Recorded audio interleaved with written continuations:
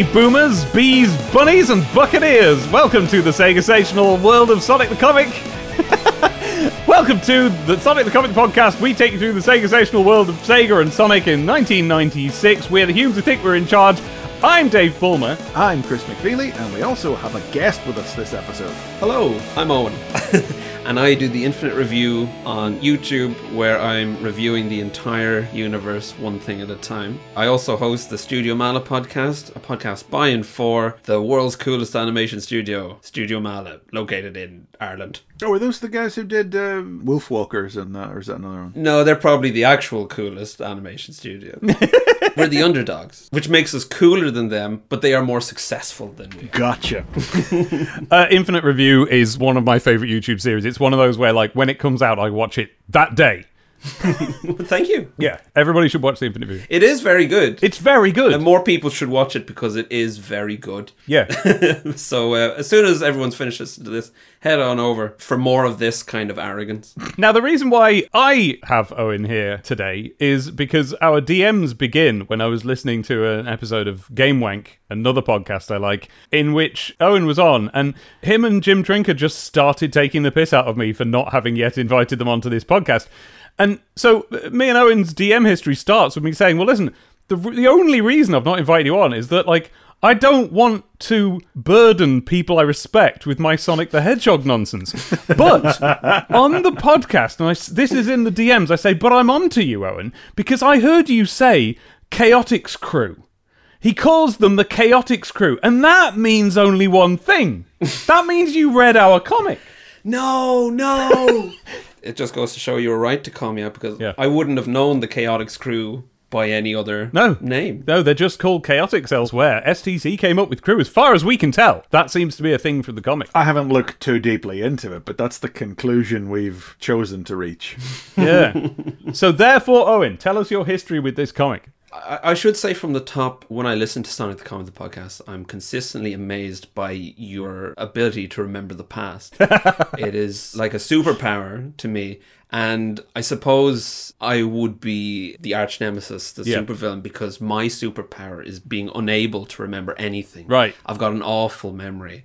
So I will not be able to give you specifics on exactly when, like, Sonic the Comic first caught my eye in a newsagents, but I do know when I look at the covers, a lot of them don't jump out at me, but I see, like, from around the 80 to 100 or so issues, I definitely was big into it for a while, and I loved not tracing, but certainly taking a lot of influence from the drawings in there while drawing my own cool Sonic characters. Well, we'll get into it more as we go into the comic, but I really thought the Chaotix Crew were awesome. Yeah.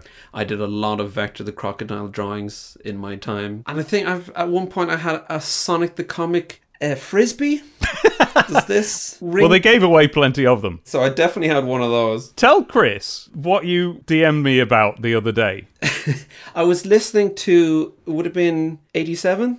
Yeah. I was just making me dinner, had Sonic the Comic podcast number 87 on, and Dave starts recounting a story, and I feel I'm shaken to the core, because I've recounted a tale on the podcast definitely before about how when I was younger, someone said that they were willing to send the Sonic movie to me on a disc.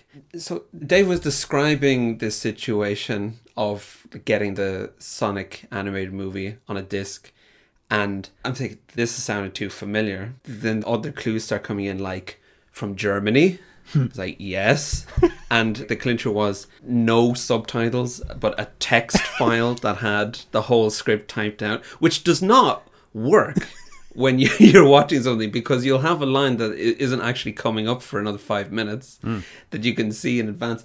But I was just astounded, because I had recounted this memory on podcasts before of, like, I can't believe that in my youth there was a time that I online just gave someone, like a stranger, my home address so that they could send me the animated Sonic movie. And so, like, the risk reward in that situation is, yes, someone might show up and kill me. But maybe I'll get the Sonic animated movie. I mean, look at these screenshots. Knuckles has this hat. I need to see this. Sonic puts his middle finger up. Yeah. It's important. It's for grown-ups. I'm ready. You've still never seen it, you know. Not. No. At this point, I'm now specifically waiting until it comes up in the pages of this comic to watch it. If it does. It's got a great soundtrack. Yeah. Recently unearthed in full. Yeah. I got that one saved. Not letting that disappear on YouTube. Oh, yeah, I remember hearing something about that, yeah. Look-alike. A classic. I don't know if a great soundtrack is necessarily right, but we like it, don't we? Oh, fight.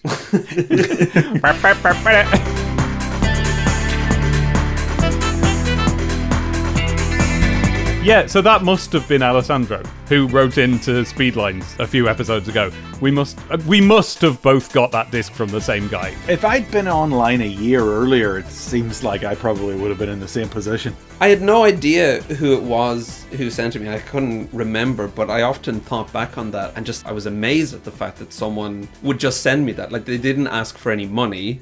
They just wanted to spread the love, I guess. Yeah. And I kind of thought, like, oh, I'd love to find out who that was and just say, you know, oh, thanks for sending that and, you know, not showing up and killing me. But as soon as I had the information, it's like, oh my God, I could finally say thanks. I thought, no, I won't bother.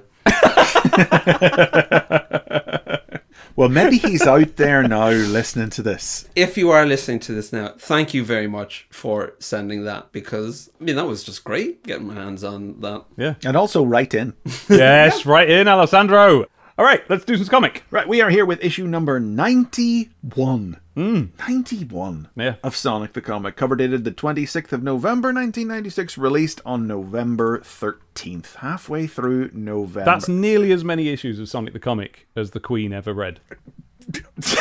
Didn't she make it to issue 96 or something, the Queen? We're not doing Queen jokes on this podcast. It's a Carl Flint cover. We've got Sonic in space, sort of. What's the biggest way you can tell it's a Carl Flint cover?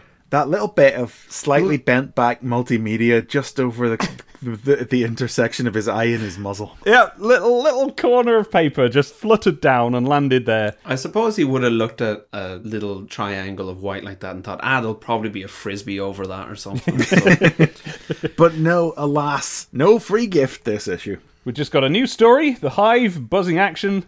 Oh yes, because the rest of the cover we should say what it is, is Sonic is in space in front of this rock-like structure. Yeah, this gold crunchy looking thing. The titular hive, as we will see inside. And Charmy Bee's buzzing around above him as well. Don't know what Sonic's meant to be on. He's just there. He's just standing in the universe. Yeah. Got a Badnik pin up. Good. I mean, there's also a new story, Decap Attack Mr. Cuddle Bunny, and a new story, Captain Plunder Shanghaied, and yet they feel that the Badnik pin-up deserves higher billing than those. Yeah.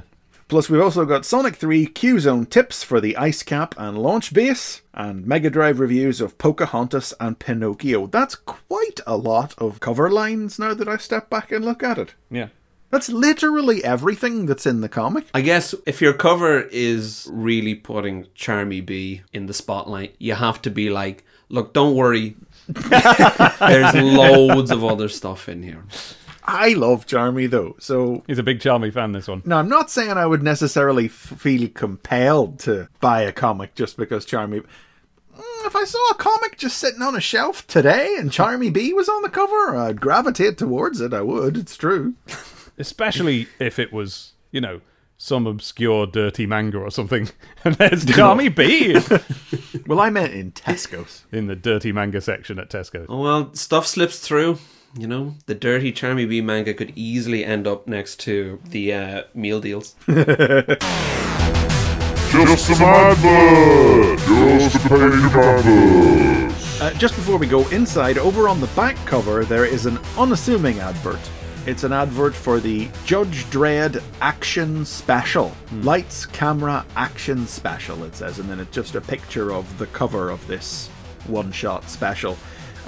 which I have since learned, didn't know it at the time, but know now. This was the comic in which they printed the last remaining few strips that they'd made for Judge Dredd Lawman of the Future. The title I read and dropped Sonic the Comic in favour of. Oh, that must have been gutting if you missed it. Did you miss it? I did not know this existed. Until now? It wasn't wrapping up the stories or anything. The story finished in Lawman of the Future. This was just a few other strips that they had that they dumped in this special.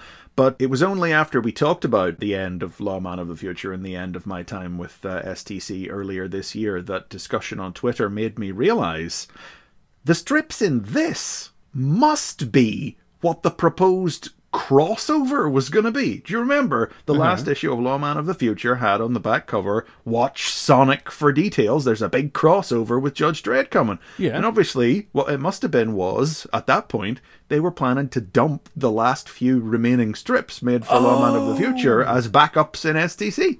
Yes, of course! And then they never did and printed this instead. I wonder... Because that would have ostensibly fitted in with an earlier version of STC when you had, revolving stories based on other games and stuff. And Judge Dredd isn't a game, but it's a pop culture thing. I can see how they would have had that idea. But no, it doesn't fit. Do you know what double occurred to me, actually, as well, was just recently, was the precise timeline never occurred to me before, but when Shining Force ends, then it's the third birthday issue right after that. So the decision to discontinue Sega Superstar strips was probably like a conscious year 4 decision. Yes. Because a lot of the other bigger things that happen in the change in format in the comic are related to the comic's birthdays or the start of calendar years. Like, it's going to get a bit of a makeover in 1997 in January. But then also, whenever it passes the 5th birthday issue, it's after then that they start adding in a reprint strip. Oh. So I would bet it was because the third birthday was crossed that they made this conscious internal decision to make it all Sonic, and that was why they never printed these Dredd strips. And something that I now know from, working a little bit on comics and so on, is that, they're constantly doing market research, and the data that they get back from that, they do use, and they do, change direction of things. So, it wouldn't surprise me if, the kids were saying, yeah, we're getting a bit sick of some of this stuff, Shining Force ain't it. And they took that to mean, okay, never anything other than Sonic. Could be. Rats, Road Rangers, and Mean Machine Mayhem is what it says this strip contains. You've seen the film, you've bought the video, now get the Judge Dredd action special. They were treating it as if it was only a film. I know that I would have seen that advert on the back and thought, that's very cool, but I would have felt that I can't buy that. Yeah. That's clearly for big boys. For people, grown-ups. Yeah, same. Yeah. That is for older brothers, that is. Lawman of the Future was for a roughly contemporaneous audience with Sonic the Comic. It wasn't full-on super violent Judge Dredd like you'd expect from regular Judge Dredd. And when I've said to you that I had friends who were into that in my best friend circle, they were younger than me. So, even though I agree, I was like, I'm not reading Judge Dredd, it's for big kids. But they were younger than me. Younger, but cooler. Yes. At the age of, what are we now, 14? Yeah. Well, that's really old enough to be reading Judge Dredd. Yeah, I suppose it is, isn't it? Mind you, the Judge Dredd film was a 15. Oh. And I told the story when we were talking about Lawman of the Future before that it would occasionally, within its pages, make the point that young Earthlets, or whatever they call them, shouldn't be watching the film because it's a 15 certificate and that's not allowed. I mean, that's a grown-ups movie. You need a certain amount of maturity before you're ready for that kind of serious cinema. Cerebral action. I'm still not old enough to see it. But they've abandoned all pretense now. You've seen the film, you've bought the video, now get the action special. You shouldn't have done either of those things if you're going by the old rules. No. Naughty and rude. Naughty. No mention of Lawman of the Future, though, is the thing, which is where these strips would have originated. It's just marketed as Judge Dredd. But then I suppose why would you market it after a failed comic? Control Zone! It's an extra empty Control Zone this week. But for a good reason, for a change. Yes. Because literally, Mega Droid's box is just bunched down into a couple of lines. He just lists the contents of the comic, and that's it. Yep. There's nothing in there at all. Nice little font as well, which we like here on STCTP. Really making us squint for it. This is probably the last few years we could do this podcast. But the reason it's so small, Dave. Yes. So most of the page is taken up with Bloomer Alert. Bloomer? Yes, okay, yeah, Bloomer like an auntie's bloomers. Like a auntie's cock-up. bloomers. Yeah. Bloomer Alert, that should have been completely fluent. Well, I should have known what that meant the same way I know what a compo is. Yeah, but it didn't. Well, you know what? No, it's because you wanted it to be Boomer. Yeah. I think I actually read it as Boomer. Yeah. And I didn't realize it said Bloomer until you said Bloomer right there and then. Okay, so we're idiots, and also they're idiots. Do we need to tell the audience what a Bloomer is? Because we all know, but... Well, it's like an outtake, isn't it? It's like a gaff and a cock-up and a silly biz. Hello and welcome to Auntie's Bloomers, a sort of crafty rummage around the BBC's drawers. Gather together a comedy of errors many never seen before on British television. This is the show that keeps in all the cock-ups and cuts out all the best bits. Now, those of you who remember Crossroads will get the general idea. Is it just a turn of phrase, or does it originate with Auntie? Auntie's Bloomer? Well, I don't know. No, it can't do, because it must be that Auntie's Bloomers is a reference to... Because Auntie was the name for the BBC. That was the colloquial... Yes. I don't know who used to call that Anti-BBC, but somebody did. Whether we the people did that, or whether people inside the BBC called it Auntie, I don't know. They brought out an outtakes show, and they called it Auntie's Bloomers. The joke being that an auntie would have bloomers, because it's the woman... But... Presumably bloomers already meant outtakes, but for our generation, like, that's the only time you ever heard them referred to as bloomers, wasn't it? Yeah, they're bloopers otherwise. Bloopers, yeah. But is it a play on bloopers? Maybe. I don't know. Simply don't know. We could look it up. We could look it up, and I'll drop in the information at a random time in the podcast, and you'll never know when it's coming. So anyway, this is apologising for a cock-up. It says a belated apology to those boomers who noticed that the fourth page of STC-88's Sonic's World story Future Shock looked remarkably like the third page. Circuits were obviously being blown and the wrong lettering was printed. However, STC can now reveal the scaled-down version see right. And yeah, basically the smallest they can print it and make it legible, which is actually quite pleasantly large, taking up a lot of this page, is that entire page printed again with the correct speech balloons on. So we knew that it would be printed later in a reprint. We didn't know it would be printed so soon here. I remember seeing this Bloomer Alert at the time, and it being how I learned all the text and sound effects would be separate elements. Oh, Because yeah. not knowing anything, Yeah. I would have just assumed the page is the page. You know, it's just sitting somewhere as one finished piece. And, you know, it was my first, like, oh, lettering's a job. And compiling all these things together is something someone has to do. Yeah. And can do wrong. Yeah, because otherwise it means that in issue 88, someone, the artist, sat there drawing and writing all the wrong speech balloons a second time. Yeah. In exactly the same place. Yeah. But I never thought of it like that. Yeah. I wonder when I first realised lettering was a separate element like that. I think for me it would have been seeing the letterers credited in this, because I would have been interested in that side of things, I think, by then. I was trying to find out who the artists were. And No, but like Owen says, like even knowing that it was a separate overlay that goes on top of the art and isn't just put on the... I know when I found that out, it was when I got my first page of STC art. And it has the letters on, and it's a piece of acetate laid over it that you can flap up or down, depending on whether you want to see the art underneath. That was when I found out. And that it's not just Tipp-Ex. I thought that it would be, like, painted on, but it seems to be cut out from paper and stuck on somehow. There's no sign of how. The glue hasn't turned yellow. There's no tape, nothing like that. I don't know how it's on there, but it just seems to be a separate piece that's been scalpeled out and put on. There's one other thing from the control zone I just had to point out before we move on, because it will become essential later on to making things make some sort of sense. Megadroid finishes up his intro with, well, take it away, Dave. Okay. I want to hear you say it. Okay. Why has it got a pronunciation? I don't know. Finally, there's a Speedlines treat in store for north of the border boomers, seeing as it's St. Andrew's Day on the 30th of November. Oh, yes, I see. On the 30th of November, cheerio, the new. Yeah, this is a stealth Scottish issue, and there'll be loads of it going forward. Yeah, don't worry. There's plenty of potential for comedy Scottish accents coming up this episode, Boomers. Chris has got one locked and loaded, don't you worry about it. Owen and I are allowed to do that, though, because we're like of similar Gallic Yeah, origins. yeah. They are our Celtic brothers. Hey, I'm Ginger. Sega Charts. Obviously, the only chart that matters anymore is the Saturn chart, because everything's just bobbing up and down like ships adrift in the ocean on the Mega Drive and Mega CD, and goodness knows what's happening on the Game Gear. They're all just sort of rustling about down the bottom of a hole somewhere. But on the Saturn, we've got in the top 3 positions, 1, 2, 3, we've got 3 new entries. At the top, you got Knights. We know about Knights. Number 2, Exhumed. Now, Exhumed, that is actually the European title. It's got a different title in every region. In Japan, it's called 1999 AD Resurrection of the Pharaoh. And in America, it's called... Anyone? No. Mummies alive?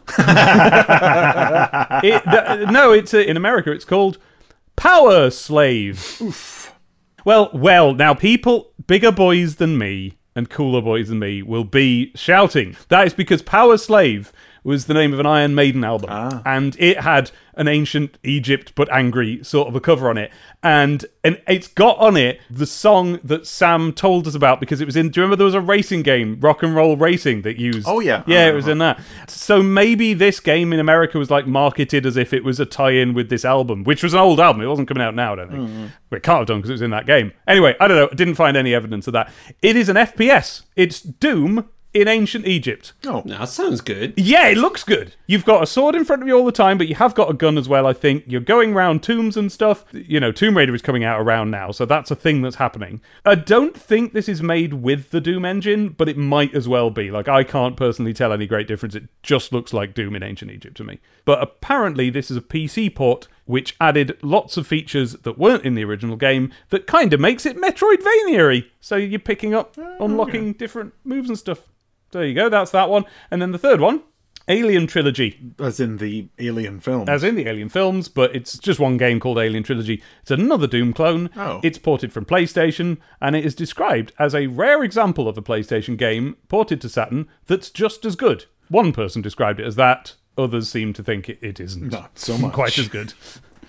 Before we move off the charts, I must ask Owen, what consoles did you have back in the day? Oh, I was an absolute Mega Drive boy all the way. Good. I knew someone with a Mega CD, which just seemed like More than I did. magical to me. Just seeing one, not using it, obviously. It was an older brother situation. I wasn't touching that. Oh, you know, the friend I knew who had one, he brought it round my house one time. And we didn't play on it because I didn't have the appropriate cable. But he brought it round my house. Hey, looking at it was just as good.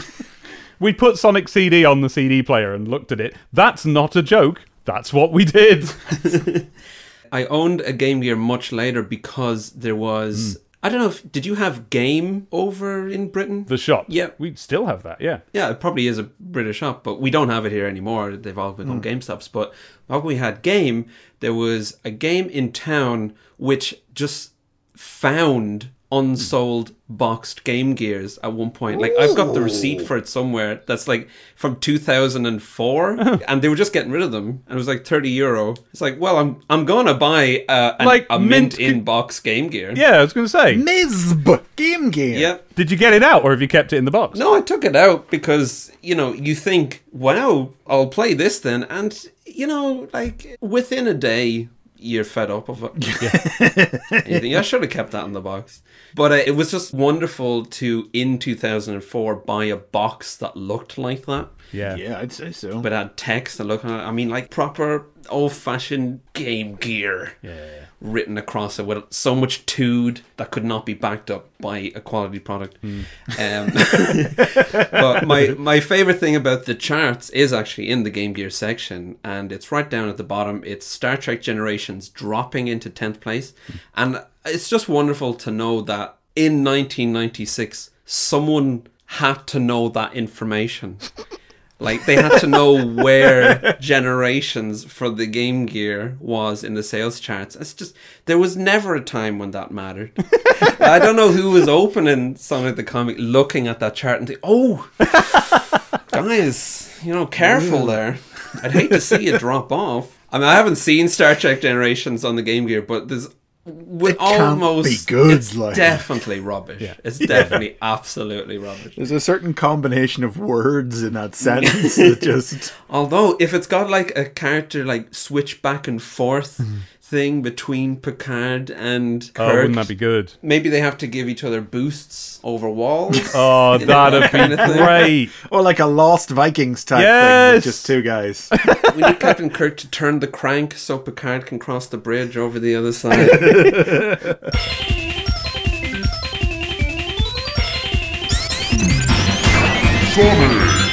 The Hive, Part 1. Written by Nigel Kitching, art by Roberto Corona. Colours by Joan Burns, and letters by Tom Frame. Late at night, Sonic spots Charmy Bee in a spot of trouble. Two emissaries from his home, the Hive, have come to drag him back there.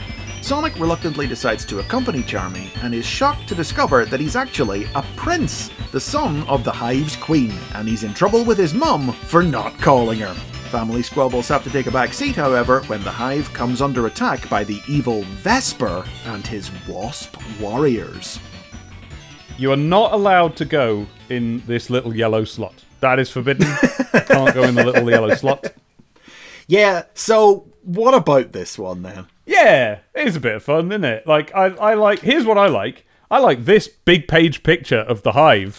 Page 3 is a lovely big page picture of them flying towards the Hive, and it's all kind of gold but not overstated, and it's all made out of millions of different bits and chunks, and I don't know how you would start drawing it. Yes, I do, and I know how you'd finish it, but I don't know how you'd, middle drawing it, and it's got a planet in the background, and what he's done is he's drawn the clouds going further out than the planet, and that's great to me. I always want to draw clouds around planets like that. I was going to say, I would have thought the thing about this page that's really catches your attention is it's a nice just full page splash of weirdness. Yeah. Special zone weirdness. Rubik's Cubes flying through the air and dots and moons. Exactly. The first panel in this entire strip is a dark space shot of the special zone. That is more like it, because last time it was all sort of pink and sunsetty, and we were all weird about it, weren't we? Now it's space. Yeah. Again, the way it should be. And it's full of tiddlywinks and ribbons. Like space should be. They do say it's the Chaotix Crew's secret satellite base again, but we're finding out with each passing issue that it doesn't seem to be that secret. I don't know, I didn't think much of this one, if I'm completely honest. Much as I was bigging up Charmy back on the cover, this one didn't do a lot for me. Well, there is a very funny moment early on with Sonic. It's ideal for that out of context Sonic the comic. Just slap one frame online and get people wound up. Yeah. But it's Sonic seeing Charmy Bee kidnapped and immediately saying, Charmy Bee drives everyone crazy. If he disappears, nobody is going to miss him. All I have to do is walk away as if I haven't seen anything. And it's not typical hero talk, is it? Like, even just considering, I could just leave it. Yeah. I could go back to bed. Even by usual Sonic standards. That's though, it. Even by a Nigel Kitching Sonic script standard. That's the thing. This is a frustrating panel to see have exactly what Owen's just described done with it posted online. It's frustrating, though, because it's treated as if it's representational, and it's not. This feels out of character for Sonic to think like this, you know? Yes, yes. In this strip, I think Nigel has really dialed that up, and he's like, no. This is... maybe he heard the same criticisms, and he was like, oh, no, you want to see an asshole Sonic? You want to see a dickhead Sonic, do you? I can do that. It's not when you get Tails, it's when you get Charmy. He's got no time for this guy. But he does. He eventually. It's one of those gags where it, But yeah. Oh no, that's a bit later, isn't it? Well, no, there's two, because it's the very next panel where he says, "Who am I kidding? I gotta help him. I'll probably hate myself in the morning," and he goes out, and we see that it's two other bees. It's only on the second page we see it's these two other bees who are all done up in now, this was we should stress, in case anybody doesn't remember, this is paying off a plot that was introduced earlier on in the Chaotix Crew's own two-part story, The Fundamental Four. The idea that Charmy comes from a hive and that he's got some pull there because he went and got some worker bees to come and help defeat the Fundamental Four. But those guys were wonderfully cute little worker bees wearing little hard hats and everything, whereas these guys are all done up in armor and have swords and stuff. Oh! Something I never noticed, actually, is that, yeah, they've got a sort of Charmy helmet, which the other guys didn't have the same thing. No, they right? had little yellow hard hats. Yeah, which implies that Charmy's got like a soldier's helm on. Well, it's a pilot's hat. That's what Charmy's always worn. It's always the little pilot's helmet because he's got the flight goggles on it. When we had the issue where they have a shuttle that's in the shape of Charmy's head, the question then was, is that Charmy's head? Or is that just like what a few bees look like? And now we see that, yeah, a few bees do look like that, but I think it had the red colouring, which seems to be just It Charmy. did have the red colouring. No additional explanation of the Charmy pod yet. I don't know if maybe part 2 will deliver something, but it does seem now like, now that we find out in the course of this strip that Charmy's a prince. Yeah. It's like, well, yeah, I guess that maybe is something he would have. I think he stole that pod and he went off with it, TARDIS-like, to explore the stars. Maybe that's how he fled the hive, yeah. But these bees explain that they're taking Charmy back to the hive because the Queen demands his presence. But Charmy says that he can bring a friend to speak on his behalf. And Sonic's like, I'm not your friend. Nope, take care of it yourself. Page turn. I'm so glad you decided to come, Sonic. Shut up. Hey! That's the moment you were thinking of. That, I know it's there to set up the joke, but I'm not Charmy's friend is in fact incredibly harsh, and I felt it like a spike through my heart. Yeah. Can you imagine saying that or being said that about? I am not his friend. Yeah, this is an overly mean written issue. Yeah, it is. It's not representational. It's very funny that I would have thought of Charmy Bee as someone, they're a bit, other characters will roll their eyes and be a bit like, okay, yeah, Charmy can be a bit annoying. But that this is properly leaning into, they actively hate Charmy Bee. And should Charmy Bee ever leave or die, that's fine. They will not care. They will go on with their lives. No one will mourn this child. I think it's worse. I think that they among themselves acknowledge this. Yeah, we hate Charmy Bee and we'd love it if he died. But they're leaning on him for funding. That's why he's allowed to be in the group. He's got this connection to this royal money. And that's it. If it wasn't for that, they would cut him loose. Tell us more about that royal money. I would love it if that was the text of the story, but it's not. Yeah. It's not spelled out, but it genuinely makes you wonder, like, if he's the one who provided them with the large spaceship shaped like his own head. And he probably is. Yeah. So they arrive at the hive. It's brilliantly drawn. I really like it. And they're on this, it's like a sort of a... Skiff. It looks like a sort of ancient Egyptian boat or something, don't you think? Why do I think that? Maybe just because it's gold, but something about the design It's got of it. the oars and it is... Yeah. Listen, the word skiff in our times has only ever been used to describe things that no longer exist that look like this. And that thing from Star Wars. So they skiff their way up towards the hive. And everything... I really like Bob Corona's art these days. I really like it. And he's got so many interesting ways of drawing things. And so you've got this hive and all of these, hexagon stepping stones kind of extend out of the doorway for them to get on and go up. That's great. And then the first thing that they see is the worker bees again with their little hard hats and lamps. And they are carrying these, TCRI canisters of something to be used in something. And Sonic goes, oh, what are they doing? And Charmy says, they're just making gold. And Sonic goes, well, you can't make gold. People have tried for centuries. It's impossible. And he goes, not if you know how. I like that as a hand-wavy way to just be like, yeah, alchemy. You just have to know how to do it. Bees solved it, mate. Yeah. Took We've care of sorted it. that out. Oh, sorry, do you not know how to make gold? You should have told me sooner. I'd have told you how to make gold if you'd asked. But you don't like me. But then again, now that comes back, I hadn't really thought about it, but it's like, yeah, I mean, if the idea is that the bees have untamed wealth because they know how to fabricate gold from dust, maybe that is the whole deal. Maybe Charmy genuinely is using the wealth of his hive to fund the Chaotix. Yeah. Well, maybe he's got a little room where he's like, oh, I've got to do my alchemy. And he pretends he's doing... No, I don't think Charmy knows how to make gold. I think the bees know how, but I don't reckon Charmy studied that, knows the ins and outs of the process. From the looks of it, it seems to be they seem to be pouring some some coal into some normal rocks. That seems to be that's what you do. Now, I did have a chuckle at this line here. This feels a bit better as far as the representation and characterization goes, where Charmy is brought before the Queen, and we have this panel of the huge doors of the throne room being opened, and through the crack we see Charmy and Sonic, and Charmy just goes, "Oh dear, oh diddly dearie me," and Sonic just goes, "Charmy, for Pete's sake." And that's better. Yes, that's exasperation, not disgust. Because Charmy feels like he would be very exasperating to be around. But Yeah. I think I've said this on the show before. Be around. Be around. Be. He did like a bird's bee. bee. I don't think Charmy has ever been portrayed in Sonic the Comic as being Be. as annoying as the comic acts like he is. He's just Flanders. Yeah, well, that's quite annoying. Without the pious, holier than thou aspect of the character. Yeah, so he's better than Flanders. He's young and enthusiastic and says diddly a bit. Oh no, what a crime, like, he's a child. Although admittedly he's a child who seems to hang out with like 3 40-year-old men who work in law enforcement, so I don't know. I knew someone like Charmy, and I think I was someone like Charmy. I was gonna say, was it you?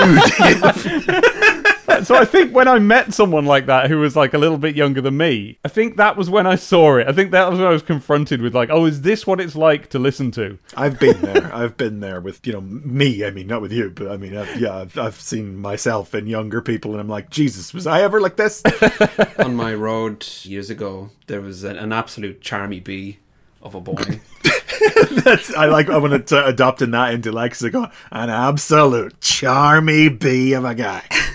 And he was kidnapped. What? And I saw him being kidnapped through the window. It happened, and saw him being kidnapped. And I said to myself, I remember saying to myself, nobody likes them.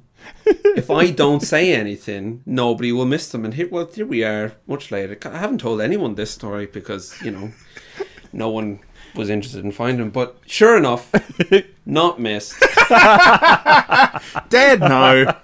In lighter news, the expression on Charmy B's face on the page where he's saying, "But Mom, I don't want to live in the hive. Yeah. Yeah, having that's fun." great. I love that expression. Almost immediately makes you forgive all the annoyance. It's just like, look, He's a child. he's just as a wee. He's a Wee little boy baby there. boy. That's all he And is. he's having fun on the adventures and like, come on. That's what it's important to know whether or not he's a little boy, though, isn't it? Because we're just assuming he is. He might be 40, and he might be a diddly deary meing all over the place. Do you know what I mean? Charmy B's not 40. He might be. He might be. Stop it. That could be the reveal at the end of this story. The Queen saying that, He's not a child, he's 34. I mean, look, he's out there, doing stuff. She shouldn't mind. Yeah, what's she doing? Sitting on her throne, doing nothing. This is a proper one of those fat and indolent royalty type stereotypes. She is swollen with royal jelly, as it were, perched on her throne, grumpy head on her, big bejeweled crown. Yeah, and that the jewel on it, I can't help but see it as like a classic Chaos Emerald. I knew you know were what I mean? gonna say that. The Sonic's World Chaos Emeralds when they were all green and flat. That's what she's got on her head. Which is it's a crown, but extrapolated upwards from Charmy's hat. So it's not on her head. It's like a half mask type thing. It's a good design, I think. This. Oh, and she's got Rita Repulsa horns coming up. She does, for whatever reason. Yeah, I don't know what's going on there, because I guess they're like her antenna, but not. Oh yeah, it'll be that. Yeah. Oh yeah, because Charmy's got those. Yeah. Everybody's got, all the bees have antenna, Yeah. but yeah. I love this bit, Sonic, like, so it's when Charmy says, "But Mom," that's the first reveal that the Queen's his mum, and Sonic properly grabs him and presses his nose to his nose and is like, "The Queen's your mother? Everyone's got a mother, Sonic." But he's kept this secret, it turns out. He never wanted the Chaotix to know he's a prince. So, well, I guess that puts the lie in the idea that he's funding them then, unless he's doing it secretly. Now, the worrying thing about the end of this page is where he's saying, like, please don't tell the others. I don't want them to treat me any differently. And Sonic's like, but they treat you awfully. And it's like, oh, no, they're only pretending to do that. That's where it's like, well, this is a new form of abuse now that we're being introduced. Like, this is terrifying. This is really like Charmy B does not realize that they are treating him badly. It's like, oh, no, they're my wins. It's like, oh dear. I don't feel like any of the other three chaotics would sit there and go, maybe we should just let them kidnap him. That doesn't feel like something they would do. I hope one of them is nice to Charmy sometimes. Oh yeah, I actually really do hope that. Where Charmy, like, you know, Charmy saves, well, he said he did save the day. He saved the day in that Fundamental Four story, and they were like, okay, you did it, but you did it too stupid. Yeah. They were furious about Saved the day wrong. how stupidly he'd saved the day. But I loved that, because that's the only way Charmy could save the day, in a very silly way. So what the Queen says to kick this off is she goes, oh, so Charmy Bee finally returns to the hive. Pity you're here against your will. And he replies, oh, Mum, I don't want to live in the hive. I'm having fun being a superhero. That adds an element to the whole setup, doesn't it? Where they're all... It feels now as if they're, like, playing at superheroes, chaotics included. The stuff with Planet Meridian, where all those heroes are showing up. This line, to me, reframes it a little bit as it's like just one big LARP planet where everyone goes to be a superhero. No, not for me, because Charmy is a little baby boy. He would see it as playing where the others wouldn't. Yeah, okay. It's something, and also, you know, he's clearly an indolent royal, so it means nothing to him anyway, you know? Yeah, he's just treading among the yokels. He's just coming down to muck around with the plebes, and he could knock it on the head anytime he felt like. He just doesn't want to yet, you know? It wouldn't mean nothing to him. He could leave it all behind and he wouldn't care. Yeah, maybe it's a Prince and the Pauper, and there's like another Charmy living it up as a prince somewhere. Oh, that would be the end of this story, yeah, like he swaps places with a little, one of them little, because they're all bloody identical anyway, just swap hats, and how would you know? No, the Queen wouldn't know. There's going to be flipping millions of bees she's the queen of. And probably the mother That's of. true, she's got to be the mum of all these bees. Is that how queen bees work? Are they the mum of all the bees? I don't know. No, I don't know either. How could you worry your mother? You've been gone for months and not one call. Well, you're back now, my boy, and you'll stay. And she says, as a member of the royal family, you have responsibilities. What in God's earth do you want Charmy doing for your royal family, like, you know? He's the Prince Andrew of the hive. You do not let him out in front of the public. I thought we're not doing royal jokes. Well, I changed my mind. Actually, you know, that's probably unfair. He's probably more like the Prince Edward, the one that you just... Which one's that again? I don't know that one. Exactly.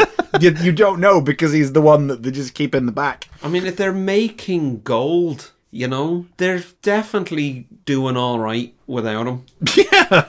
I bet if you let him anywhere near that, it would start making scratch and sniff stickers would start coming out the other end of the thing. Just something. Within a week, Charmy Bee will have accidentally torn up the recipe for gold. Yeah. It was like, maybe with a little adjustment, this could be platinum, and then it all turns into Play-Doh instead. Yes!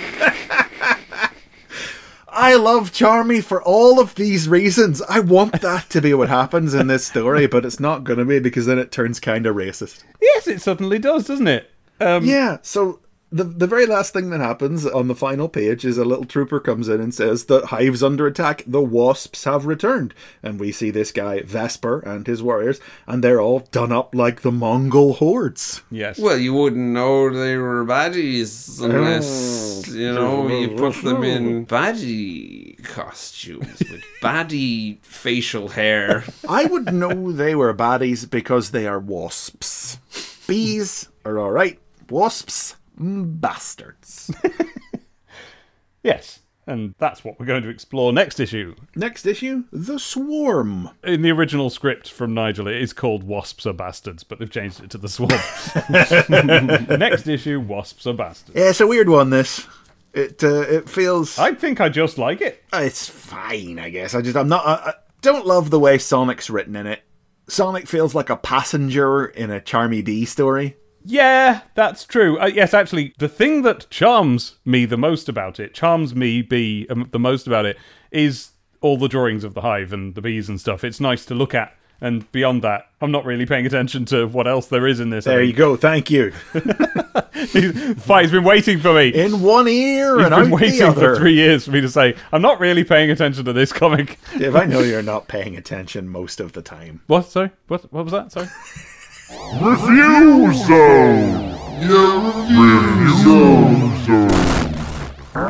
Pocahontas and Pinocchio, both for the Mega Drive. I didn't even really register that they were, because we've been doing Saturn reviews for a while now, and PC reviews as well. Yeah. No, the Mega Drive games are still coming out, but I suppose it's worthy of note that they are kiddie games. It's what's still coming out for the Mega Drive. So I guess they're going, well, the older kids are they're pestering, they're wanting the new latest thing, and their Mega Drives have been handed down to their younger siblings now. So let's get a Pinocchio game out, let's get a Pocahontas.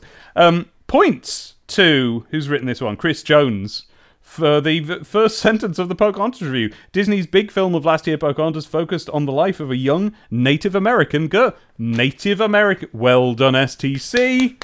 Applaud. They've turned the corner there. That's probably the first time they could have put their foot in it and didn't.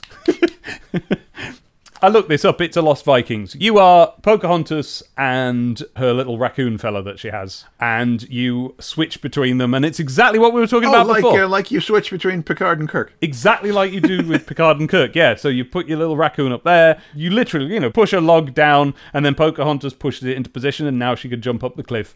Stuff like that. And that's why it says... The puzzle elements in the game make it a very interesting concept, and having a non-violent natural world content makes it similar to a game like Echo the Dolphin. I'm not sure about that. Echo the Dolphin was pretty violent, wasn't it? I was even less sure about this following sentence. Okay. In keeping close to the film's plot, one of the aims of the game is to help any animals you come across during your adventure. If you find a distressed deer with a bramble bush entangled in its horns, then by helping it, you will absorb its spirit. Just like in the film. That's a little menacing, right? I don't think that's what you meant. That's what happens in the film. Pocahontas, she absorbs the soul of any animal she goes by, and then she uses their powers for her own gain. The bit of this review that jumped out at me is the game sticks closely to the action scene in the film as you battle through frontier lands to try and prevent the onset of war and save Pocahontas' love interest, yes, John Smith. Yeah. And it was like, okay, hang on. With quotes. John Smith is Pocahontas' love interest in the film.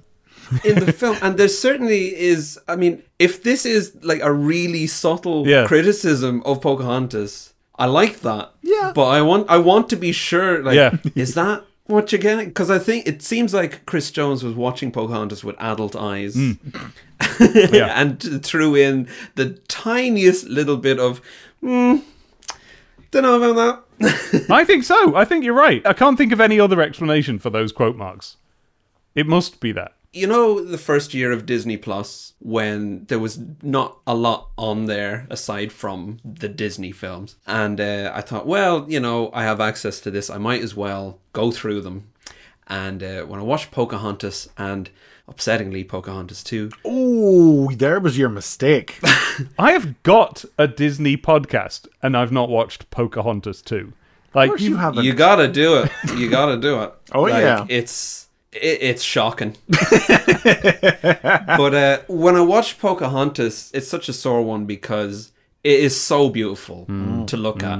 But watching it with adult eyes, it's just, you just can't get away from the fact that, like, this is just and absolutely not working. Like, you meant well, but like, and the thought I kept having was, if you could bring the real Pocahontas into the future and say, look at this Mega Drive game. That's you. That's what everyone thinks of you now. And it's just the whole enterprise just felt very... This game is very pretty, but it's not like the good Disney Mega Drive games where it definitively has the older pixel art look rather than the check it out, we drew this on paper kind of look. Gotcha. But with more of a focus on animation frames inspired by like Prince of Persia and stuff like that. So when she grabs a high ledge and holds herself up, you get to know about it. Because they've no pictures of it. It's just probably the box art. Yeah, it's just a drawing of Pocahontas on the boat. That did seem like an odd decision to like both. It looks amazing, but we are not providing evidence of that. Wait a minute. Look at this picture of Pocahontas that they've used. So she's on a boat, she's got her arm out, she's got birds on her arm, and the raccoon is reaching into the water, in which is loads of dead birds. That image is clearly taken from like a cereal box puzzle. Yes, It could be. Definitely. yeah. Like- Because what it is in the water is a load of upside down silhouettes of birds. My guess is match up the silhouettes to the Yeah. birds above. To the birds. That can only be it, because the only alternative, printed out of context here, is that those birds have drowned. No. She's absorbed their spirits. That, by the way, the game looks quite good if you're into this sort of thing. So you are Lost Vikingsing around, and then yes, once you've saved a deer, now you can run because deer are fast, I guess. And you pause it and you get this dial of different animals that show you what power ups you've got, and like. I hope that means that you can fly and stuff by the end. It deviates even further. Imagine showing that to the real Showing that to the real life Pocahontas. Pocahontas, yeah. Check it out. Brave star. Oh, yeah. Mind you, weird as it is to just have that piece of box art or whatever that is, I would still take it over what we've been served up on the Pinocchio review, which could not be more zoomed in and blurry as screenshots go. Yeah. They're dreadful, aren't they?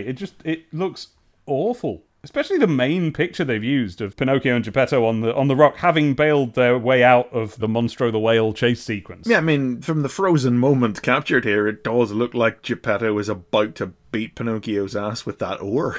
With a big paddle. Yeah. Oh, no, you know what they're doing? They're jumping over an obstacle during that scene. That's why they're up in the air with their feet clacking together like that. They're having a big jump. Oh, okay. It really looks like Geppetto's standing on it. It does, but look, his feet are turned in. He's on his tiptoes. Guess so. So what they've done with the Pinocchio game is they've tried to do what they did with the Aladdin game, which is to make it all look super animated, but they didn't have the resources that they had for that. They didn't have animators and people like that. So what they've done is they've just scanned scenes from the film and they've cut out the Pinocchios and they've shrunk them down and they haven't even drawn over them again. So they've got like scanner artifacts on the sprites and stuff. It doesn't look good. And it's a standard platformer. The backgrounds look very nice though. And you are walking around in, areas that you'd recognize from the film with stuff going on. I mean, it's a very harsh review.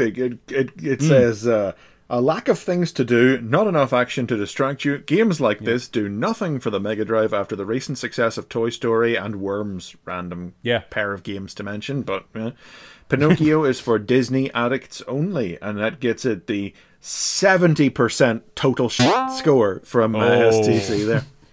Yeah, it doesn't look good. There has never been a video game review lower than 70. As we all know, it goes from 7 to 10. I gather it was quite negatively reviewed back in the day. Yeah. I wanted to mention the music, by the way. It says here in the review, music is weedy and annoying, and it is. And it gets High Diddly Dee wrong. Oh no. It just sort of starts iterating on the tune in a way that isn't quite right. And I can't begin to understand why, because I looked in the credits and it's done by Alistair Brimble.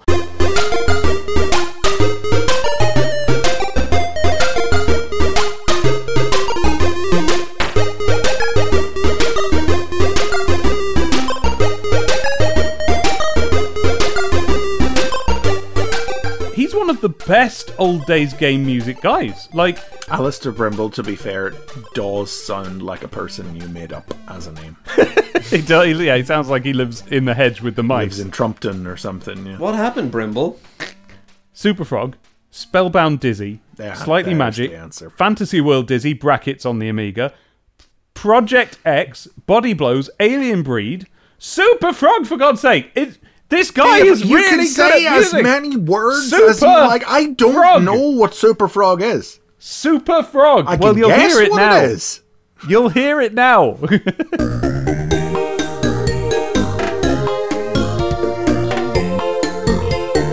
It's a very good game, even though everything I could tell you about it makes it sound bad.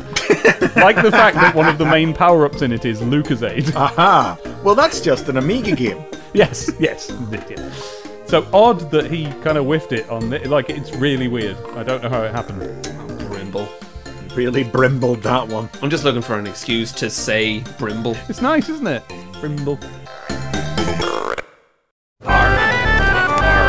Captain Plunder, Shanghai, Part 1. Written by Nigel Kitchen and Richard Elson.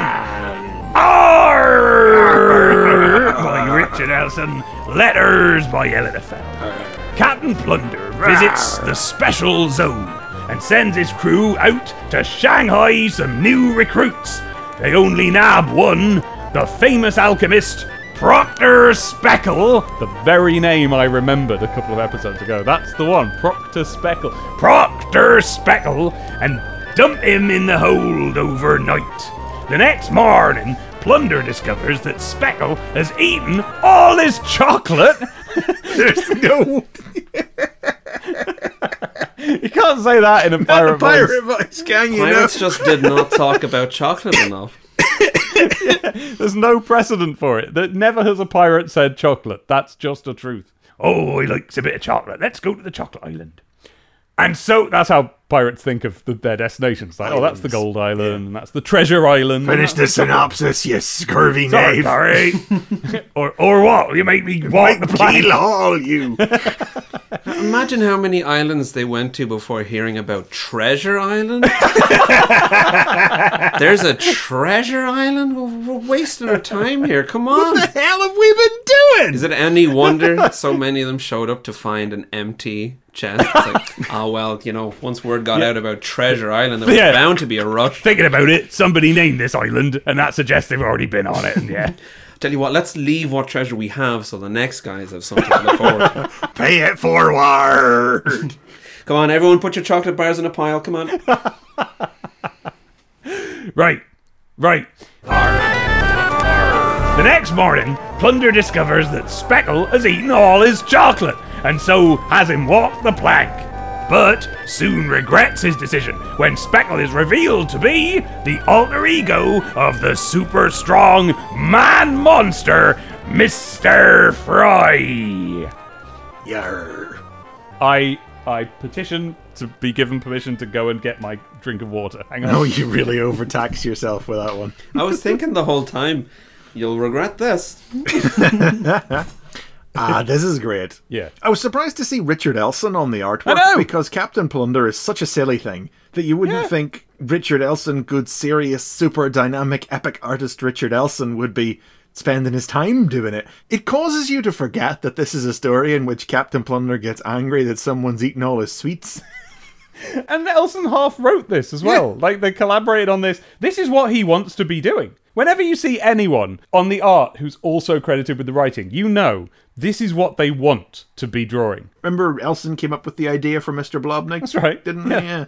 I mean, I wonder if the basic idea is he came up with the conceit of the story where Mr. Fry meets Captain Plunder, meets the Wolfman, and then Kitching scripted it from there, Do you know what I didn't notice until now? Not even earlier when I read this comic. Now.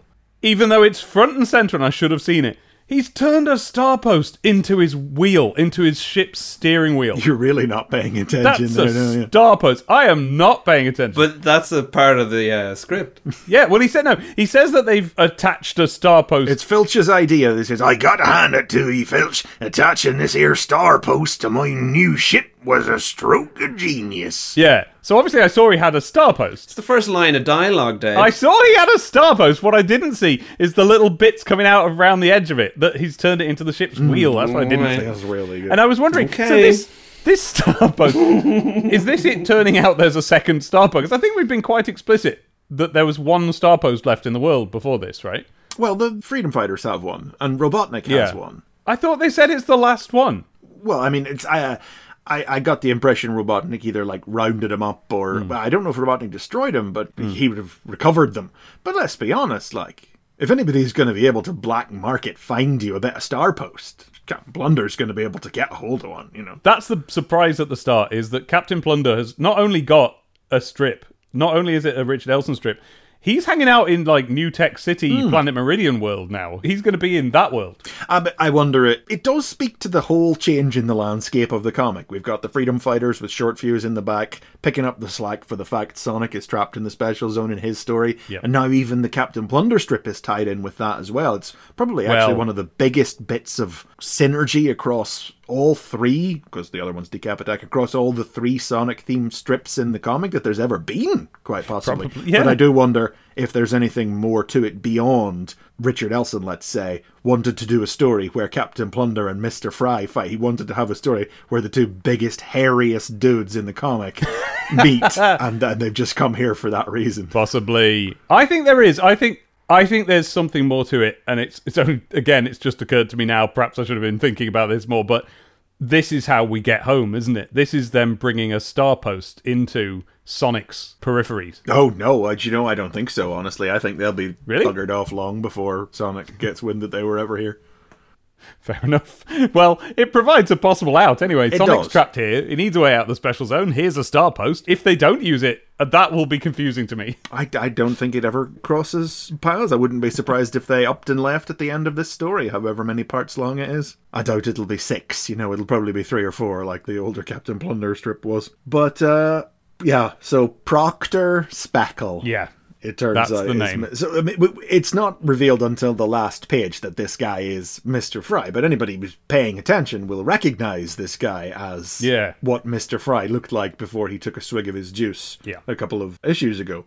It took me an embarrassingly long amount of time, within the span of the 5 pages, yes, I figured it out before the end, but it took me an embarrassingly long amount of time to get that Proctor Speckle just rhymes with Dr. Jekyll.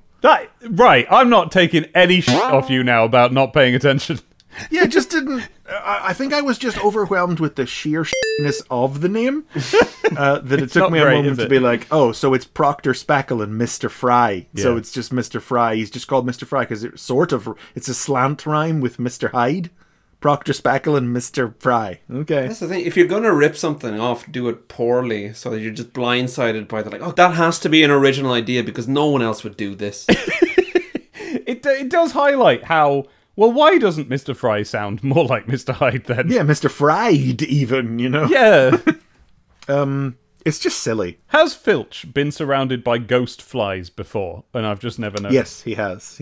I love that. Ghost flies. Well, I don't know if the flies themselves are necessarily ghosts, but they probably are. Yes, they are. Look at them. Well, look at them. How can you tell? Because they're the same as him. They're blue and they've got glow around them. It's the glow around them is the only indication that there might be anything spectral about him. He is dead. Flies fly around dead things. Yeah, but they're coloured the same though. They've got They've got the ghost colours. I think they're dead flies.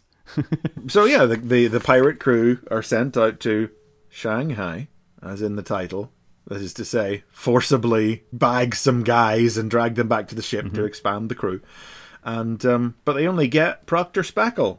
Bring him back, fling him in the hold. Then we got to the next morning where Captain Plunder's just finished his breakfast. I love how even his little robot parrot that sits on his shoulder has keeled over. It's so full. Yeah. It's lying on his back. We get a full page here dedicated to Captain Plunder getting fed. That's it. There is a real disconnect. Not necessarily a bad thing. Not in a bad way. But there is a real disconnect in my brain with Richard Elson artwork. And this is a load of stupid shit that happens. If Nigel Kitching drew this would not even faze me in the slightest. But obviously, it was Elson's story idea. Yeah, because when you have Elson on, there's this sense of like, oh, they got the big guns out for this. Yes, exactly. But I think Richard Elson is a man who doesn't want to be the big guns. I think he just wants to draw silly comics. Maybe. And this is, and he's very good at big guns comics. And of course, he spent the last, couple of decades drawing big comics with big guys, and he's done superhero comics and 2000 AD and things like that, doing big things. But when left to his own devices, what he likes to draw is silly things, and I guess this is that. We've got gags in the background with Simpson eating a fish whole and looking down and seeing the shape of a fish stuck in his neck and reaching into his throat and pulling out the complete fish skeleton, or tipping his hat by lifting the top of his head. Morning, pirate dudes! Drop dead, Simpson! The Charmy Bee of the pirate world. Yeah, but in a sort of a much more understandable sort of way. Like, again, Simpson would be very exhausting to have to be around. But he's actually funny compared to Charmy. No money, though. Maybe we're looking at it the wrong way. Maybe we're assuming what the Chaotix crew find annoying about Charmy is his righty-diddly-do stuff. Maybe it's just that he's, upper class. And they're just like, oh, we're going to hang out with this guy.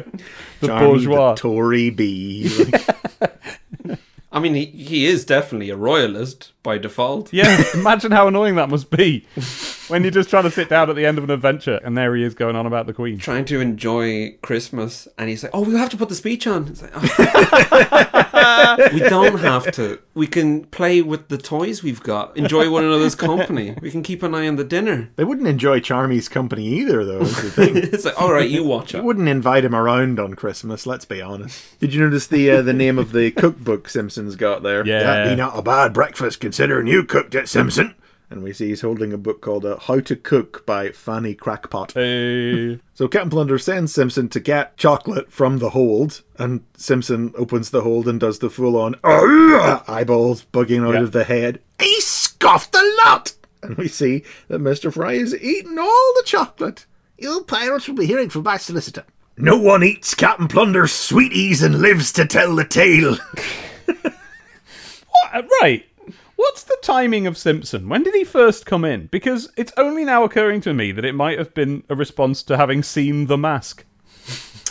Simpson was a couple of years ago now. He was in the first Captain Plunder story, which was ran side by side with the start of the Sonic and Knuckles adaptation, which is before the second birthday, which means it was early 94. Yeah, so The Mask came out in 94, so it could be that The Mask, the film, was a response to reading STC. Yes, seeing that's Simpson. probably more likely. Not that Simpson is simply just Felix the cat. And then optioning anything they could think of that would give them the excuse to do that stuff, yeah. Jim Carrey read Sonic the Comic and knew, I can do what I want. Yeah.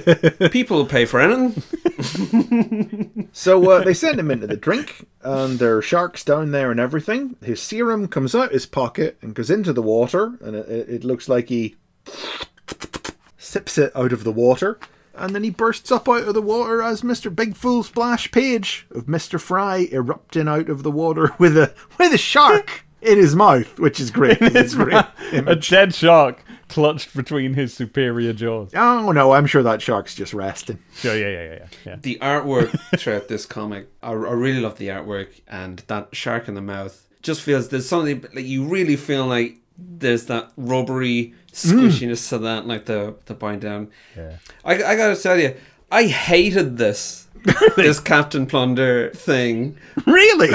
But the artwork was so good that I still read and reread it because, like, just look at it. It just looks fantastic. But you have to understand that when I got this, I had no context for any of this. Oh, you jumped on. This was your first Captain Plunder. Well, I just see, like, the only establishment I get is, it says, the special zone. And I thought, like, even then, I knew, you cheeky pups, you know that you can say anything is in the special zone, and who's going to stop you?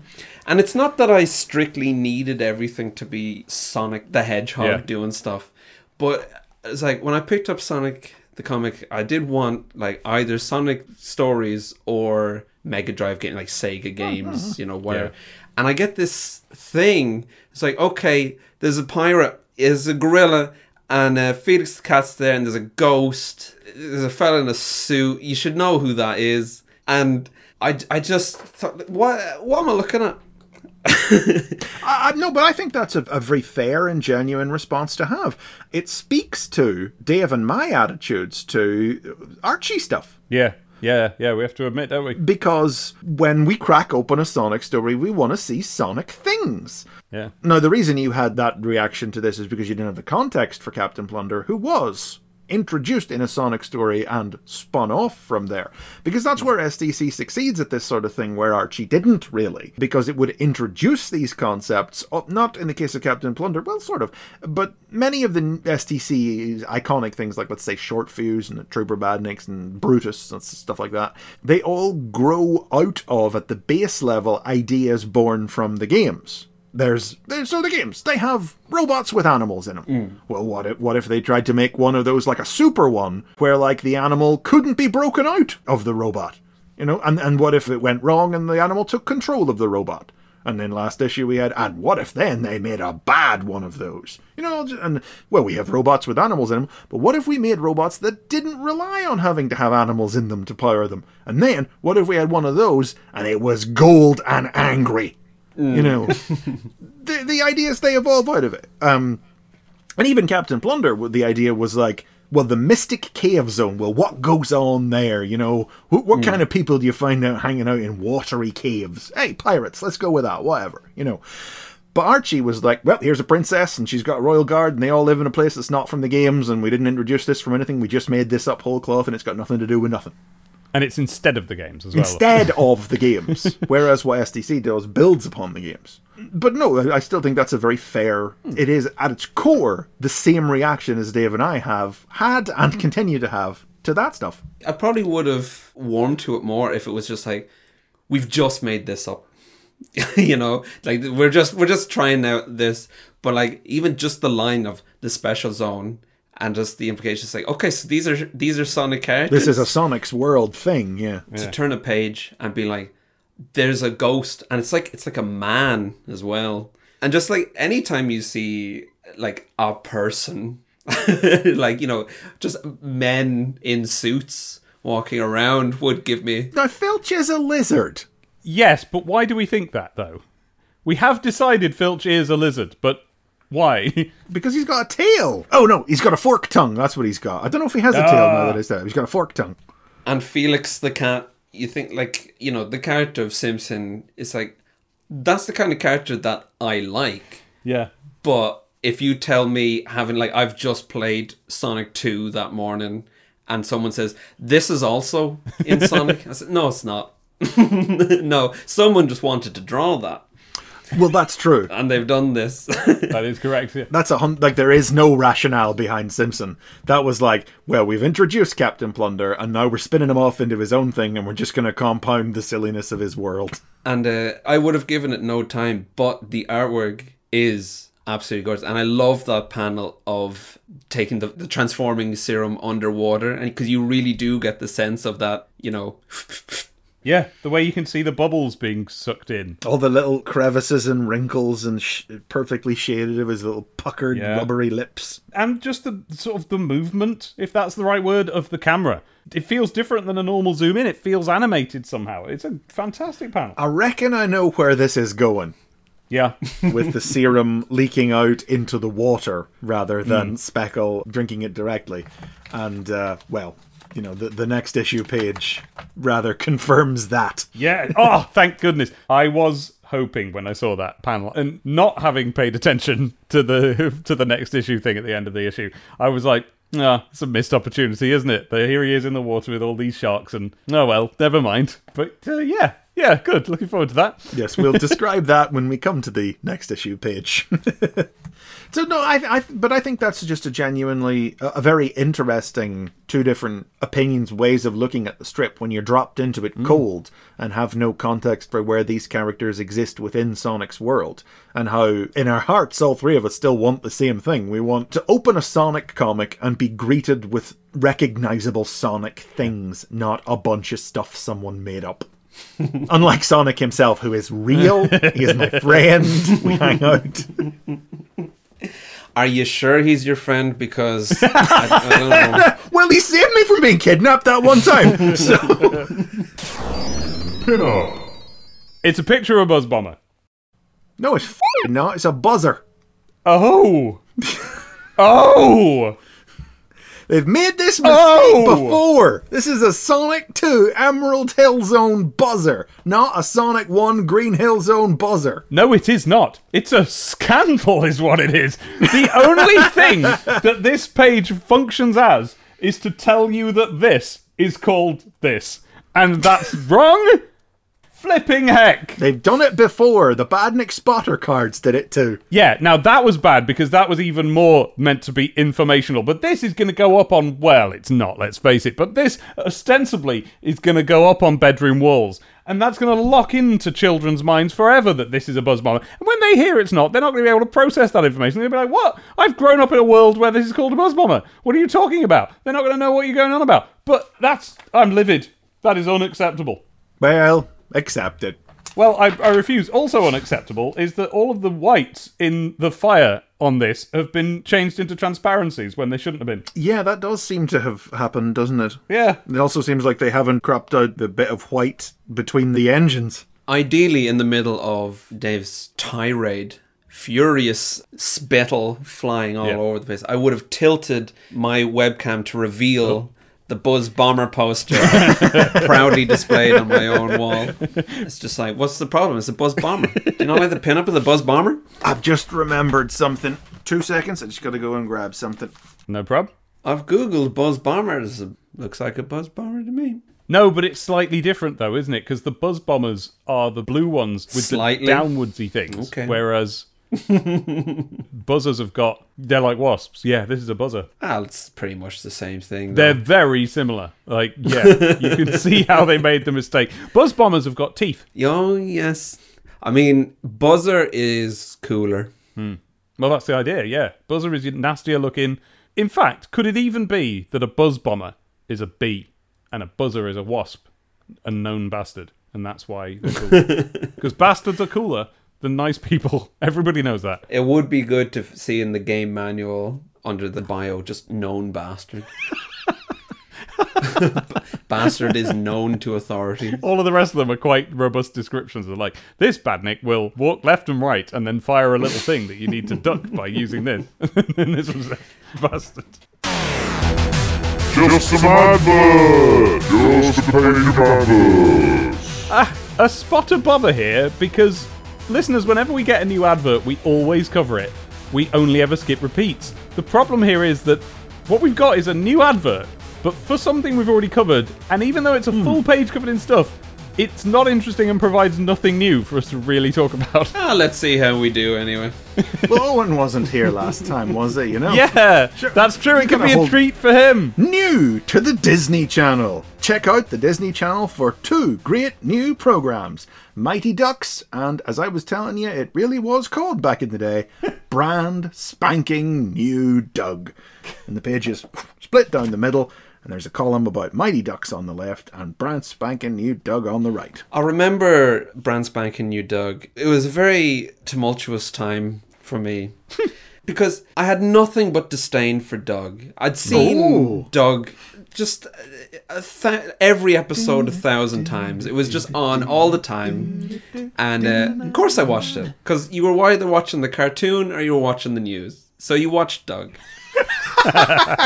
So like I already felt strong-armed into enjoying this show. You know, Hey Arnold was always the better show. So like when brand spanking new Doug came along, it was a very strange thing because I hated that they'd changed it, but I also didn't like the show. So it was like, look, you shouldn't worry about this because, you know, you don't care about Doug. Yeah. So don't be defensive about Doug. Don't be upset that Patty's got different hair. Yeah. I didn't 'Cause you like didn't- Patty's new hair. It was a bad look. Yeah, it shouldn't matter that like Roger was rich now, right? This is know? like you learning about a historic flute for the first time and getting somehow angry about it. But like I didn't have a channel that showed it anyway, so like I remember like just getting glimpses of it and rejecting it outright.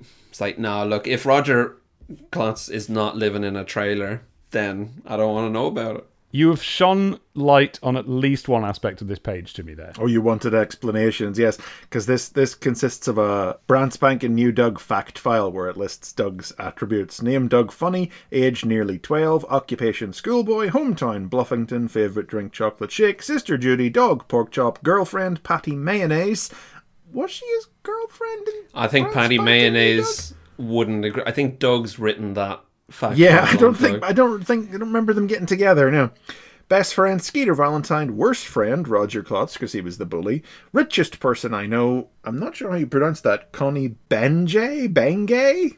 Benj! Connie Benj! Ben, That's or- how I want it to be. I don't know. Maybe, you know, I don't remember. It turns out it is Benj! Richest person?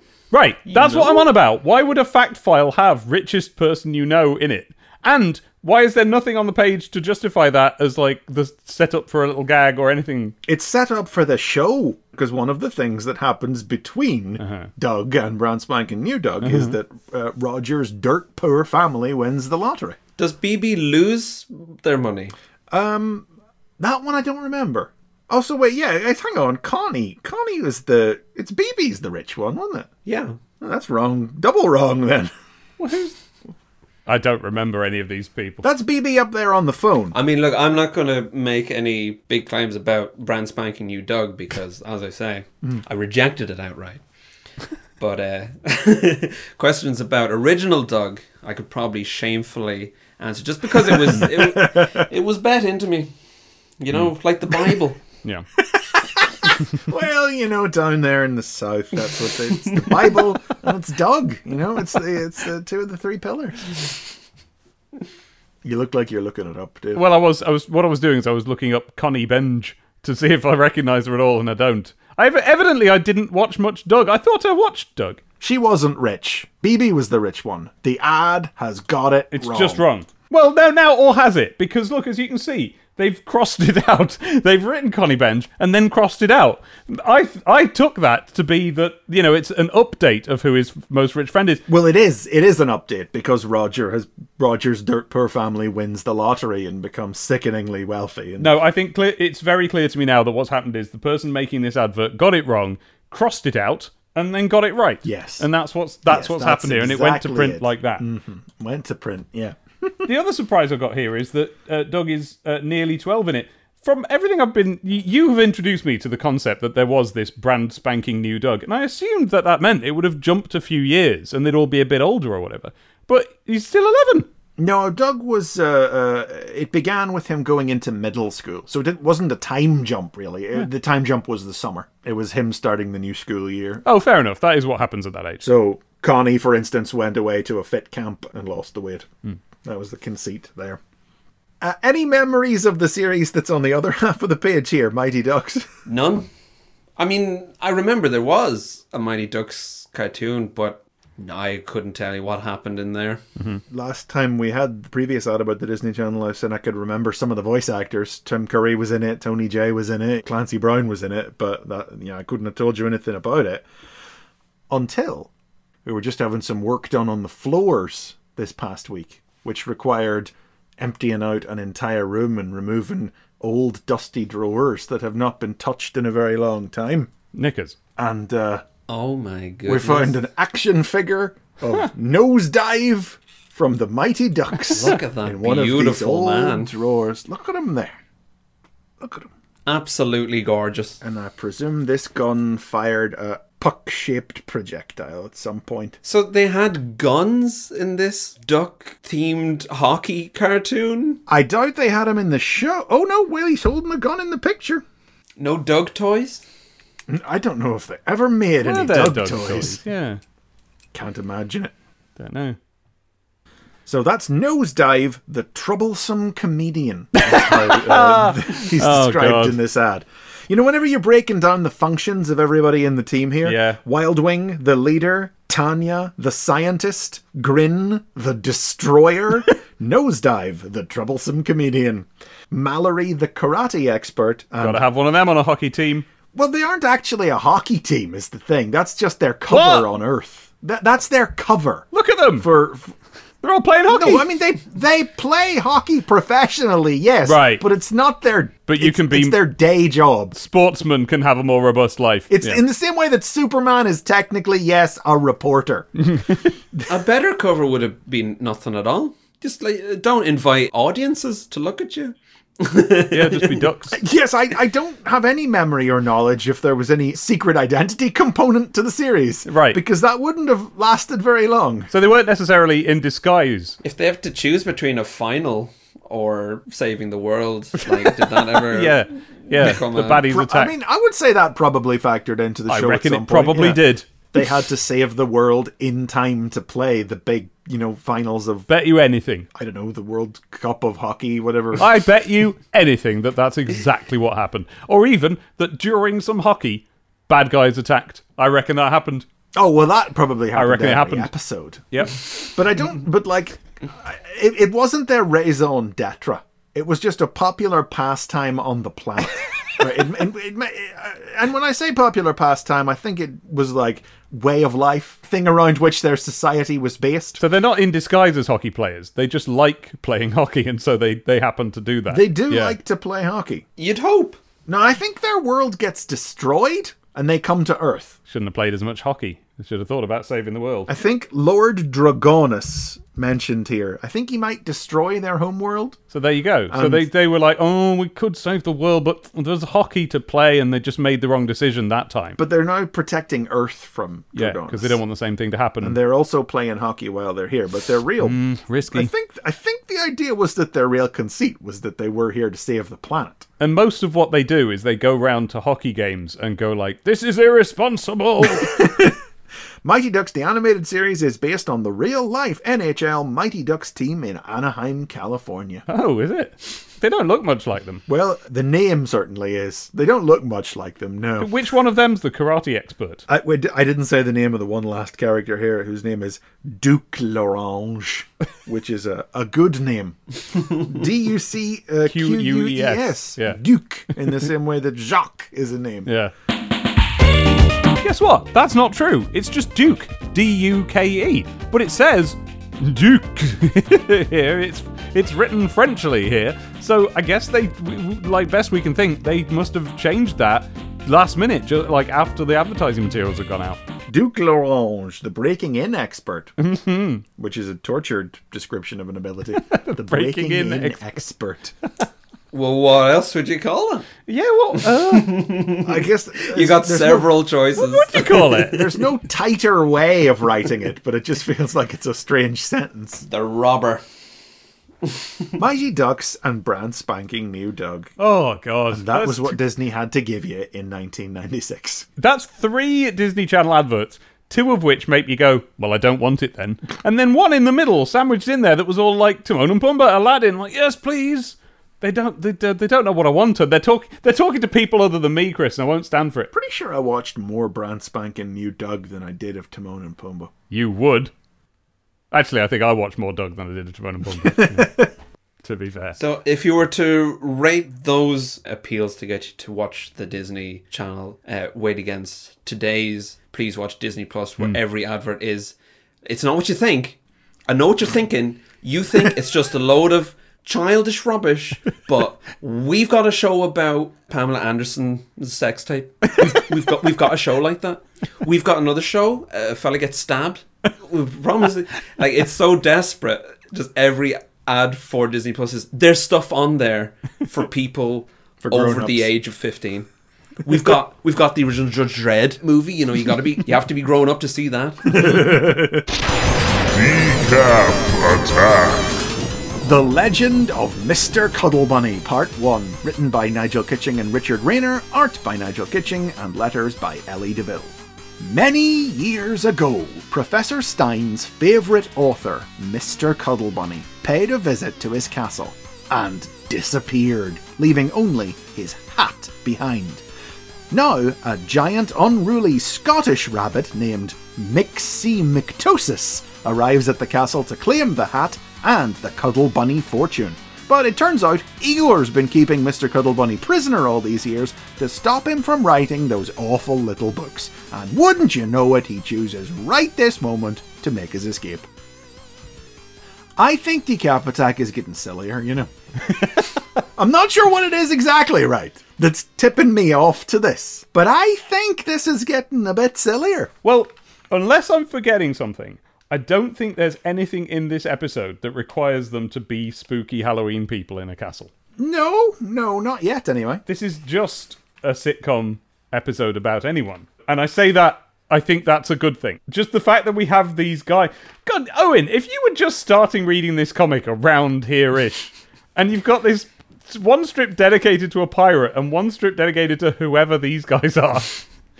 Well, I wanted to let you go through and save to the end because I don't want to come across as a completely negative Nelly, but I hated this. No! I mean, like, so... Do you mean this morning when you read the comic or originally? No, originally. And, well, No, it's fine. Attack in But, general, or this one in specific? well, probably in general, because I didn't know Decap Attack was a game at all. Well, see, Like, there you go. this- That's the thing. Like, if you Nobody don't did. know that, then you're going to be completely at sea when you open the Sonic comic and find this in it. It's definitely got its charm, but if it's a thing that you don't like at all, and it doesn't look as good as Captain Plunder, you know, and it's about a Scottish rabbit, and Named Mictosis.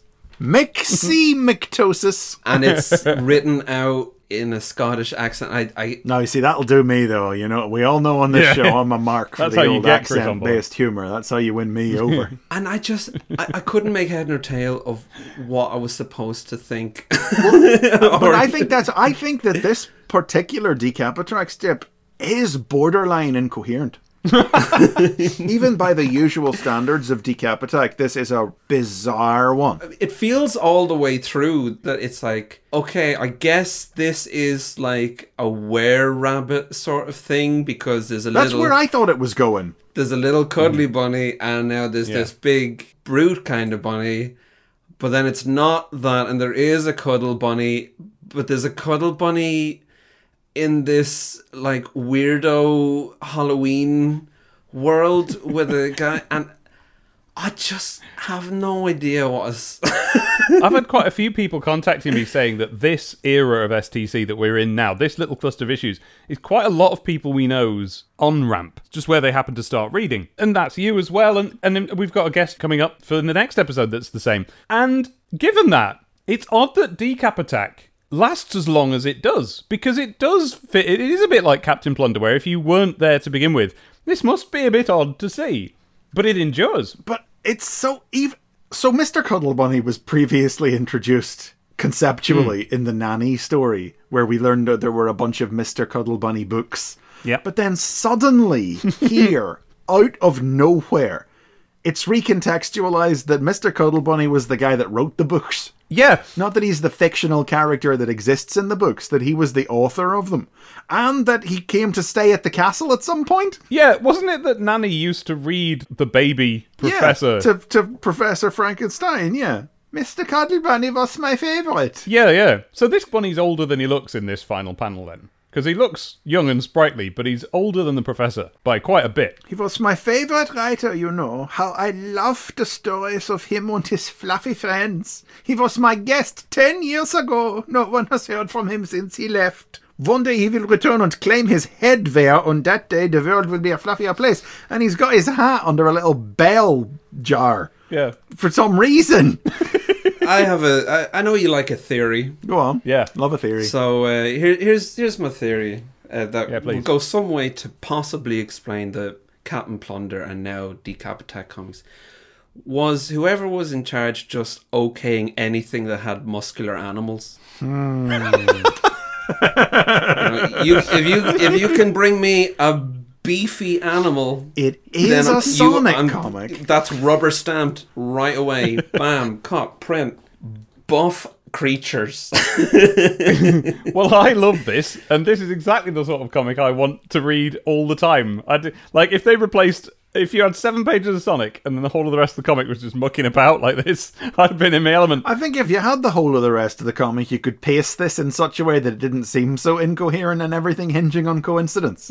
So yeah, it turns out Igor's been keeping Mr. Cuddle Bunny in the disused southwest tower of the castle. I've had him locked up in the tower for years. I had to do anything to stop him publishing those terrible books of his. But he's coincidentally just escaped now, at the same time as the giant evil rabbit. I do have a critique here, which is that if I was locked in a tower somewhere, that is when I would write books. That would be the ideal circumstance for me to get this thing finished. You don't know how much work I got done the weekend of TF Nation when Abby was over hanging about with toy robots and I was sat in the hotel room working. I got so much done. Yeah, please, someone lock me in a tower, please. I don't imagine that Igor is giving him his laptop, then. Oh, well, that's just cruel then. Yeah, Igor, cruel. And I assume there's working Wi-Fi, because otherwise I will have words. Yeah. But this, because it's silly by design, it feels like you know, you can get away with anything because you're like, you know, like, yeah, what are you going to... You're going to start, like, combing through the logistics of this plot line. But there's just things like... So he wants the hat. So he's stealing the hat. And he says, whoever fits this wee hat... Excuse me, we do accents on this show. Oh, I got a lot of Scottish friends. That means that you're all right. Oh, it's all right. I've got lots of Scottish friends here. No, I'm saying they won't be my friends if they hear me murder the accent. Well, we'll be the judge of that, and then Dave can edit it out afterwards. Whoever fits this wee hat is rightful heir to the Cuddle Bunny fortune. Aye, a perfect fit. And you think... Worthy of Mel Gibson himself. Why would, like... What's that about? Where's that come from? Yeah. Because, like, you read that sentence and you think, well, I have to go back a page because he will have said something that makes sense. So why would he get the fortune? No, there's... Are people going to say, oh, look, there he is? Yeah. No, that's the hat. My beef with this is the same as yours. It's incoherent. You know, I love Decap Attack and I love it being silly, but this is just a bunch of things that barely relate to one another smashing together on a page. Like, I understand what's happening. By the time I've got to the end of the 5 pages, I've composited enough of the story together to be able to write a 5-line synopsis of it that was read out at the top of the segment. But it's not... This is nonsense. You guys are getting really picky. Yes, it is nonsense. About a Halloween silly comic. It's not Halloween-y about it. No, Dave, because... have you got a blog where you pick apart episodes of Rex the Runt like this? Mr. Cuddle Bunny shows up in the end, which immediately makes it all moot. Because nobody's going to say... Oh, sorry, man. Like, I see you're standing there, but he's got your hat on. So... Yeah. So fortune's going over here. No, clearly the hat is like the deeds to the fortune, though. It is. That. Yeah, you have to have the hat on. Okay. If he gets the hat, he'll have the fortune, but he hasn't got the hat. Does the bow tie not come into this? That's the deeds. That you can have his mansion if you got the bow tie on, but the hat is the fortune. And also, if he gets the fortune, so what? Like, Mr. Cuddle Bunny being in the dungeon... That's the problem. If this big rabbit gets the fortune, it's like, so what? He's not spending it. Well, yeah, but I mean, now it's his to He's spend. In a dungeon. Like, well, yeah, but the rabbit, Mick wants the money for himself, one presumes. Yeah, but I mean... He's an unpleasant large gentleman. He's probably got to go and spend it on... steroids. I'm trying to think of something stereotypical. Haggis and neeps and tatties. And tablet. He wants to spend it all on tablet. And presumably cups of tea to make it possible to actually ingest it all. You got to wash that stuff down with hot liquids. Nobody's eating a full tablet without a hot drink. It's the St. Andrew's Day special, guys. Yeah, that's it. I don't know if they chose to do a bit of a Scottish thing in the speed lines, which we're coming to, honestly, we swear. Yep. Because... Nigel Kitching delivered a Decap Attack with a Scottish rabbit in it, and they were like, oh, we can make something out of this. Yeah. Or what? Or is it because it's whatever it is, his day? By the way, I put out an open call to Scottish people I know in my Discord, asking, what is St. Andrew's Day? Like, do you care about it? What happens in it? Because it seemed like that they were interested in tying the Scottish theme to that. No, they're not interested in it at all. They had nothing to say about St. Andrew's Day. So sounds about right. I don't know what STC is doing. Out my way, you timorous wee numpty. I wouldn't dream of it. I mean, I like that first line from Igor. If this is there's a ding-dong at the door. If this is a double glazing salesman, he's going in the pit with the others. I worry that I've upset Dave by coming in too hard on Decap Attack. No, I'm with you. It's not a great example of Decap Attack, I don't think. But I think that's why he's upset, because he's getting I'm outnumbered from both sides. Yeah, I'm outnumbered. No, it's all right. There's been enough praise of this comic. I'm surprised you're not into it, Chris, because it doesn't seem like different to Decap Attack to me. No, the content of it not so much. I find the storytelling to be lax. Right. Decap Attack. What am I talking about? That's where I'm coming from on this. Yeah, but I do. By the standards of Decap Attack, this is a very incoherent, random story. You're right. You've nailed that. That's what I like about it. I like a bit of random now and then, I think. But I have the webcam footage so that I can read the comic on screen at the same time. I have you in a pile like 3 down, and Dave is in the middle and looks like he is sandwiched between 2 people, just battering what he loves. No, I'm all for having like active haters of this comic and Sonic on the podcast, so I don't mind. Don't worry, it's going to get positive again before the end. That's a little spoiler there. I like the bit where he shoves the bell jar down on top of Stein when Stein tries to stop him taking the hat. And Stein goes thump inside it. And then his head just comes smashing out of it at the end when Mr. Cuddle Bunny appears. Yeah. Mr. Cuddle Bunny, you're back! As soon as he's needed for a little grin. Next issue, it's 3 cheers for Mr. Cuddle Bunny. Oh, I tell you, one of the other things I did giggle at was all the names of the Mr. Cuddle Bunny books you can see on the shelf. Yeah. Some of them just have words scribbled on them. Yeah, and most of them, I would say, are just like a scribble with a word in the middle of the scribble sort of thing. You can see Mr. Cuddle Bunny and his fluffy friends, the nasty bump, and then you can see one that just says nice, fluffy, pink, plump, and a bit. Cuddly, Mr. Cuddle Bunny finds a hat, Cuddle, Mr. Cuddle Bunny in a bit of a do, the lost box, and one that just says, oops, Mr. Oops, Mr. Cuddle Bunny. It does sound like a believable name for one of these books. I would like David to say a big nice thing about Decap Attack, like in the interest of balance. Okay. Or I'll be sad for him. You don't need to be sad, because I've now had... This is issue 91 of a podcast that has been very positive about Decap Attack over the years, and it's like...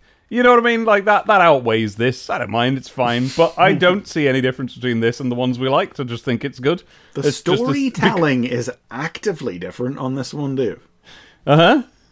Okay. No, we're letting him have his nice bit. I'm not sorry, yes. No, it's fine. No, it's fine. Don't say provably untrue things, and I won't contest them. Well, there you heard I tried. Q-Zone for what it's worth. Yeah, it's the Ice Cap zone and the Launch Base zone, and I swear these are just reprinted. I can't prove that they are because I'm not getting the old issues out to check, but they might as well be. It's just they are what they are. What's in the diary? I have a bad case of diarrhea. I have a bad case of diarrhea. I have a Yeah, because on this podcast we like to take you back in time to the time when this was coming out and give you all the context, and in the diary zone I can do exactly that because I've got my old diary, and here is what because it's a Sonic weekend, folks. Ooh. It is a Sonic-based time. Saturday, the 16th of November, 1996, I did buy Sonic 3D. Oh, the day. The very day. Oh, and did you ever play Sonic 3D? Yeah, I had it. You had it? Oh, yes! We were the 3! Did you like it? That's the thing. Because we did. Others didn't. I mean, I did. You didn't have the luxury of disliking any video game that you own. No. You know, you could dislike a rented game. Yeah. And even then, that was tough because it stung so much to dislike it. But like, yeah, I mean, I wouldn't try to say that, oh, everyone was so wrong. Yeah. But I did, like, I played a lot of it because that's what you did. And I don't know, I think I hated those special stages. I mean, they're not good, but they're easy. Yes. They didn't, well, you didn't hate them because you were stuck on them. You've talked me around. But no, like I thought it was all right, but yeah, I would definitely be loading up Sonic 2 again before return to Sonic 3D. Yes. I was all right. But yeah, that broadly sounds about right. I really, really liked it, but for the reasons you've just said, like I bought it. It was the first Sonic I bought with my money, so of course I liked it. I see. I got it for Christmas. What's your excuse then? I got it for Christmas. That's my excuse. I like it, but I don't... If I was to not like it for a reason, it would be that it was, at the time, the next Sonic game. You know what I mean? And it wasn't. Mm. But I fell for the gimmick enough that I liked it. Do you know what I mean? It was like, yeah, it felt like the future in some way. But fortunately, Sonic did not pursue a 3D future, and everything was good. Otherwise, then where would we be? Yeah, but we can find out exactly the ways in which I liked it, because it says here, so... Oh, okay. In detailed review. Did buy Sonic 3D. As you know, it is in fact called Flicky's Island, because in the previous Diary Zone, I knew it was called something, but I didn't know what. Although it was going to be called Sonic Blast. Where I'm getting that information from, I don't know. Sunday, the following day, the 17th, got to Volcano Valley in Sonic 3D.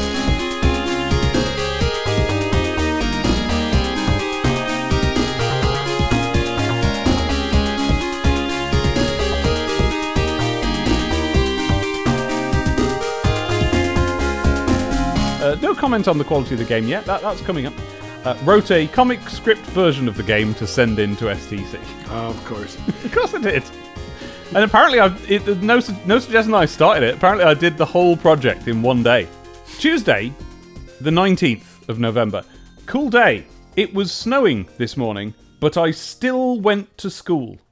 That speaks of a reluctance to go to school, doesn't it? Like we would normally. I think the reason why is that it was such a snowy day, as we're about to find out, that going to school seemed like the wrong thing to do. Yeah, it seemed unwise. I don't know if this was this year, but I bet it was, because it's our last year at, like, not big school. But there was a year where me and the two friends that I walked to school with were so overcome by how snowy it was. And the bus... Not only was the bus not there on time, but you couldn't even look down the road to watch it coming because it was snowing so hard. And we got, you know how you get excited about, like, oh, if the bus doesn't come within 10 minutes, you're allowed to go home and have a day off school. That's the law, we just made it up. It got to the point where we were so nervous that the bus might turn up within the 10-minute slot that we had allotted it, that we hid behind a wall. So that if it came, plausibly we could say, oh no, it didn't come and we went home. And then a girl's mum, who had shown up to make sure her girl was alright, rounded us all up and made us get on the bus when it turned up, like, past the time. Telling this same story to my mum recently, I remembered another detail, which is that one of us, Stephen, accidentally left his bag, like, out on the pavement, and that would be fine, except that this mum chucked it onto the bus, assuming it belonged to some kid, so he had to go and run around. The thing is, right, until she showed up, we definitely would have got on the bus. We were just playing chicken with each other. But as soon as she was there, now there was, like, an enemy. We actually were like, oh, we gotta hide now. I thought you were going to say made the executive decision to take yous all home. No, wouldn't that be good? No. That's the worst possible result. Like, doesn't she know about the 600 seconds rule? I know. Exactly. I wanted to say that joke before, but I had to quickly Google that my maths was That's correct. the correct number of seconds. So I just don't want anyone atting me after the show. No. You know? Sure, no. We don't want any mathematicians correcting us on this podcast. It never happens. We're so good at it. So I don't know if that was that year, but I bet it was. As I got to school, I noticed the vast lack of people at school. Turns out, all the buses from all the different areas that feed into this school, all the buses came over 30 minutes late, except for my friend Ash's bus, which didn't turn up at all. Meanwhile, I was informed that Mike gave up and went home before his bus came. So I was forced to socialise with Lauren and her friends. Oh, no. The thing is, Lauren, went on to be one of our main mates. So the start of a friendship on this very day. Soon, first lesson to be precise, Ash did turn up, wet and bedraggled, only turning up at all because he wanted the first of a vast series of discs that I'm copying him. Now he has an Amiga, which I was going to give him today. The whole day was a complete laugh. So what we've got is a Skive day. Nobody's turned up. There's about 4 of us in the school. The teachers have to come in because they've heard that kids have started showing up, so they have to look after us. No one's doing any lessons. No one's taking any classes. It's just nothing. So then after school, there we are at the bus stop, the one that I got hit by a motorbike at in the previous bad weather we had. and Ash's bus still didn't turn up. So I said, well, tell you what, I've got a new Sonic game. Why don't you come back on my bus? and my mum will drive you home. Even though apparently conditions on the road are so bad that professional drivers are unable to scale them, that doesn't apply to my mum. You just come back to my place and she'll give you a lift back. And the thing is, once the child has made that decision, it is the legal responsibility. Problem. So we went home and we played Sonic 3D, which, Ash agrees with me, rules supreme. There you go, Sonic 3D, it rules supreme. I mean, if someone who doesn't own it says they like it, yes, that's huge.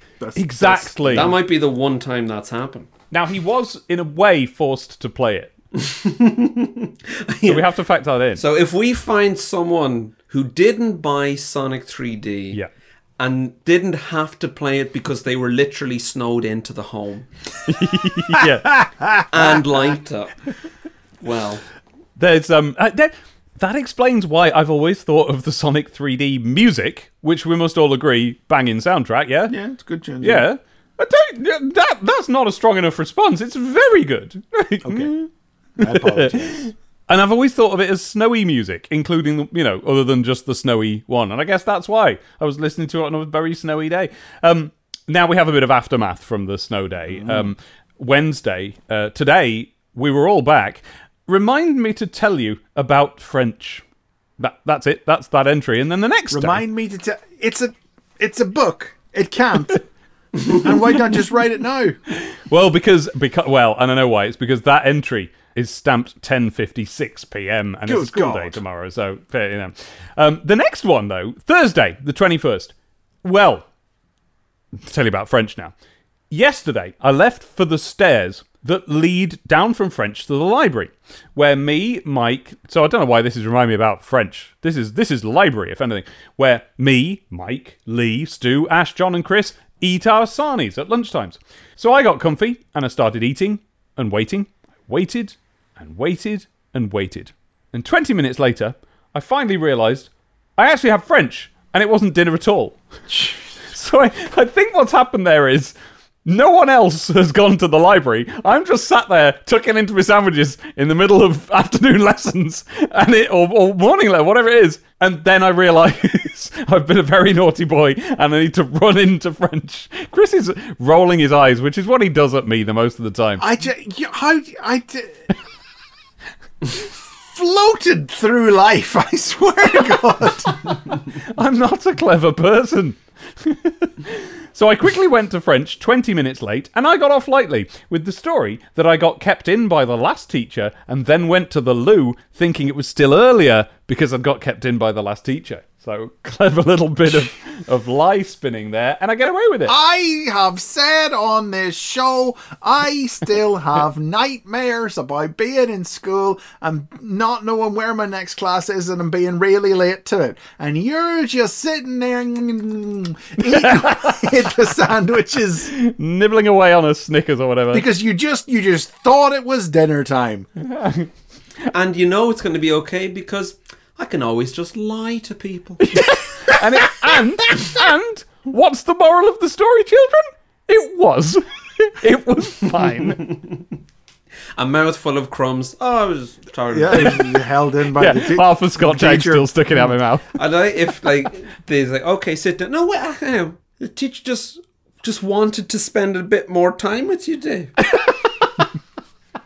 Just a little bit of a chat? No, that would have been... back into the staff room at the end of the day and it was like, why'd you keep David Bulmer back? He was late for my French. I'm surprised you didn't get caught out. Yeah. Yes, that's the thing. One, kept me in during what? It's another lesson. Secondly, it actually is a plausible story that I would have been... Any teacher of mine would have believed that a teacher was annoyed with me and kept me in after class. That's not the problem. It's the timing of it, and it's the fact that, yes, they could check. But by then they'll have forgotten. It's not going to come. 20 minutes of French. How long was the lesson?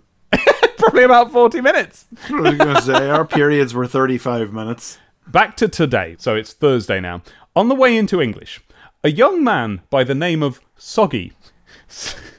That was his Christian name. That was his Christian name. A young man by the name of Soggy said something about Tuesday having been named Snow Tuesday. And the following conversation was born. Girl who I don't know. Why have you called it Snow Tuesday? Me, could it be because it snowed on Tuesday? Girl, could it be that you're an idiot? Strong comeback game on that, lass. Me, I now sit down next to Mike. Apparently they named it Snow Tuesday because I'm an idiot. Why didn't they just call it David Bulmer is an idiot Tuesday? Lauren, arriving at that moment. David Bulmer is an idiot. Me, Day, exactly.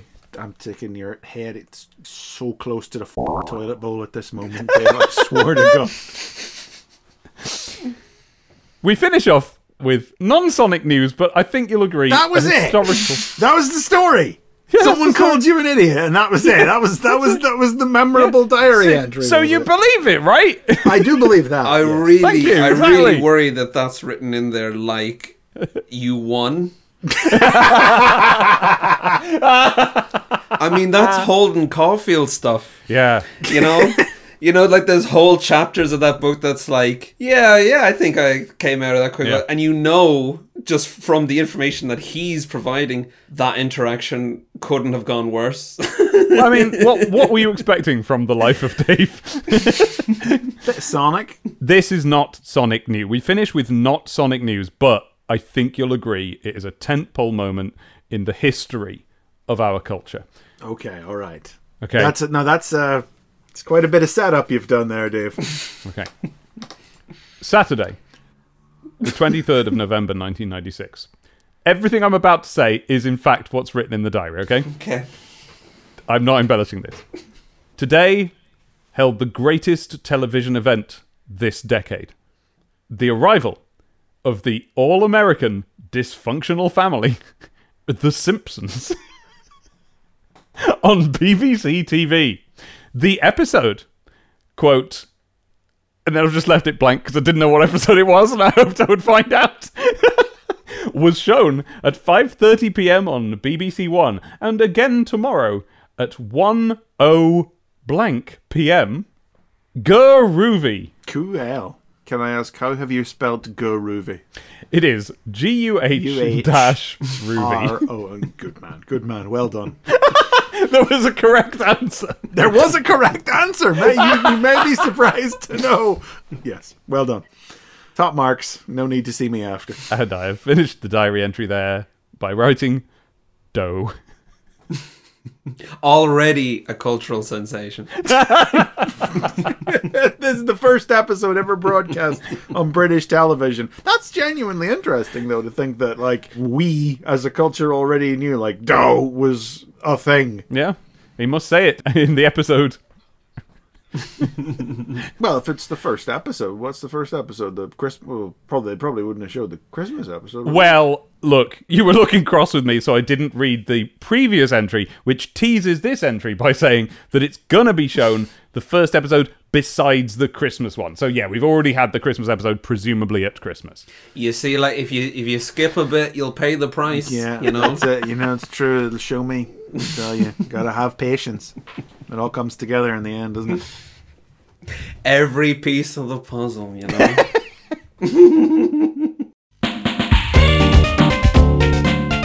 The term bloomer, meaning error or slip-up, dates back to at least 1886, as has been discovered by our local etymology expert Anna Bootsmagoot of this parish.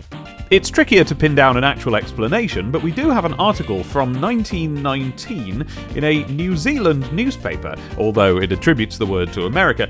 The article is called Slang of the Criminal, and it suggests that bloomer was the word for an empty safe, as discovered by criminals upon blowing it up to get the contents out. They would set off the dynamite thinking they'd found a safe that's likely to be full of money, there'd be nothing in it, and they go, this was a bloomer, see? And therefore a big error of judgment and a waste of everybody's time, and therefore bloomer, meaning embarrassing error or gaffe. However, I don't know why they called it a bloomer. News Zone. So this is something we haven't done in a while, which is where, because we don't have the news zone in SDC anymore, we're a little bit adrift. We're like, what's going on in the world of games? I haven't even looked it up. We haven't not been doing it because there was nothing to report. I've just not been interested. But something called me to look up the November 1996 issue of Mean Machines Sega to see what was going on in the world of Sega, and we have some cast iron STCTV content with a brief, I think it's 2-paragraph little write-up here that's called Sonic is Dead, Long Live Sonic. Oh. Had me worried there. Sonic Extreme is, as Michael Jackson would put it, his dash to re. Sega have, quote, suspended the project indefinitely. Oh, already? Yeah, it's gone. It's happened. We're not getting Sonic Extreme. They've suspended the project indefinitely, which should see a release, as our insider put it, when hell freezes over. Oh, wow. I didn't realize. I thought it hadn't been... I thought it wasn't, like, officially cancelled until sometime in 97. Yeah.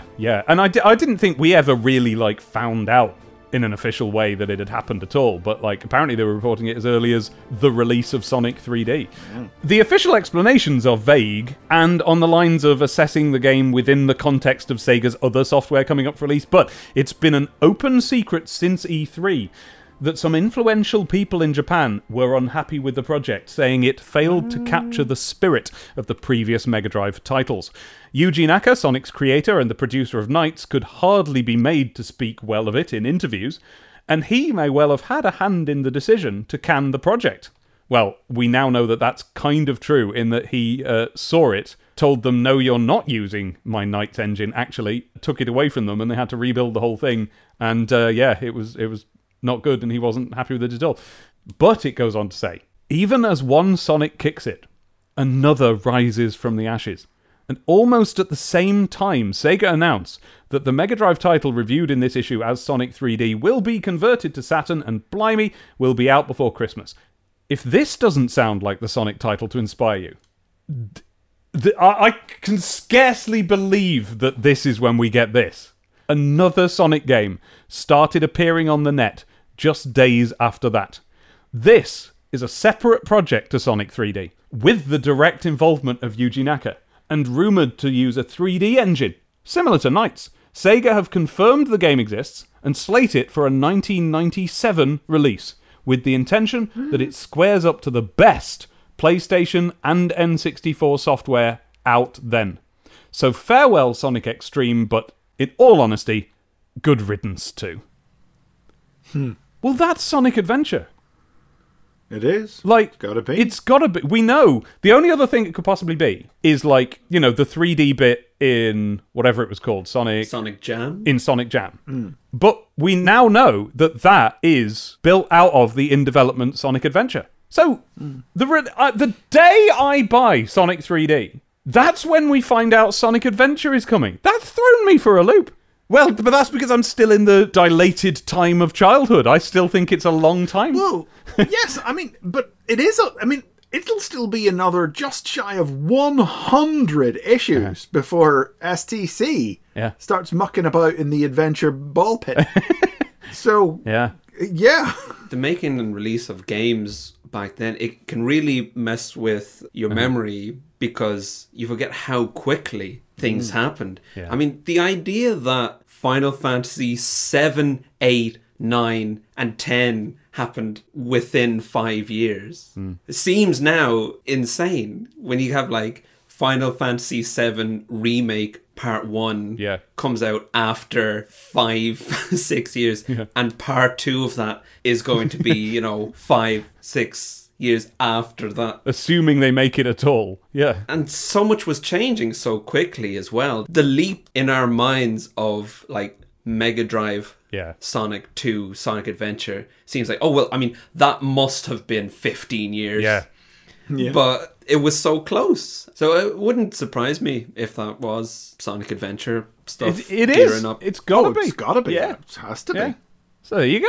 That's interesting, isn't it? November 1996. Crazed. Like, he takes a year off from having a game, and then for him to come back with a new game and it be such a complete departure from everything that had happened before. Yeah, because in that year, Sonic, with his 1 year of no game, everyone assumed was done. Yeah. Like, that it fell out of favour, that's the end of that. Meanwhile, gaming changed completely. Mario 64, Tomb Raider, these are the games you have to copy now, which, put those two together and you get Sonic Adventure, really, don't you? And it's not like that now. That's not how fast games move now.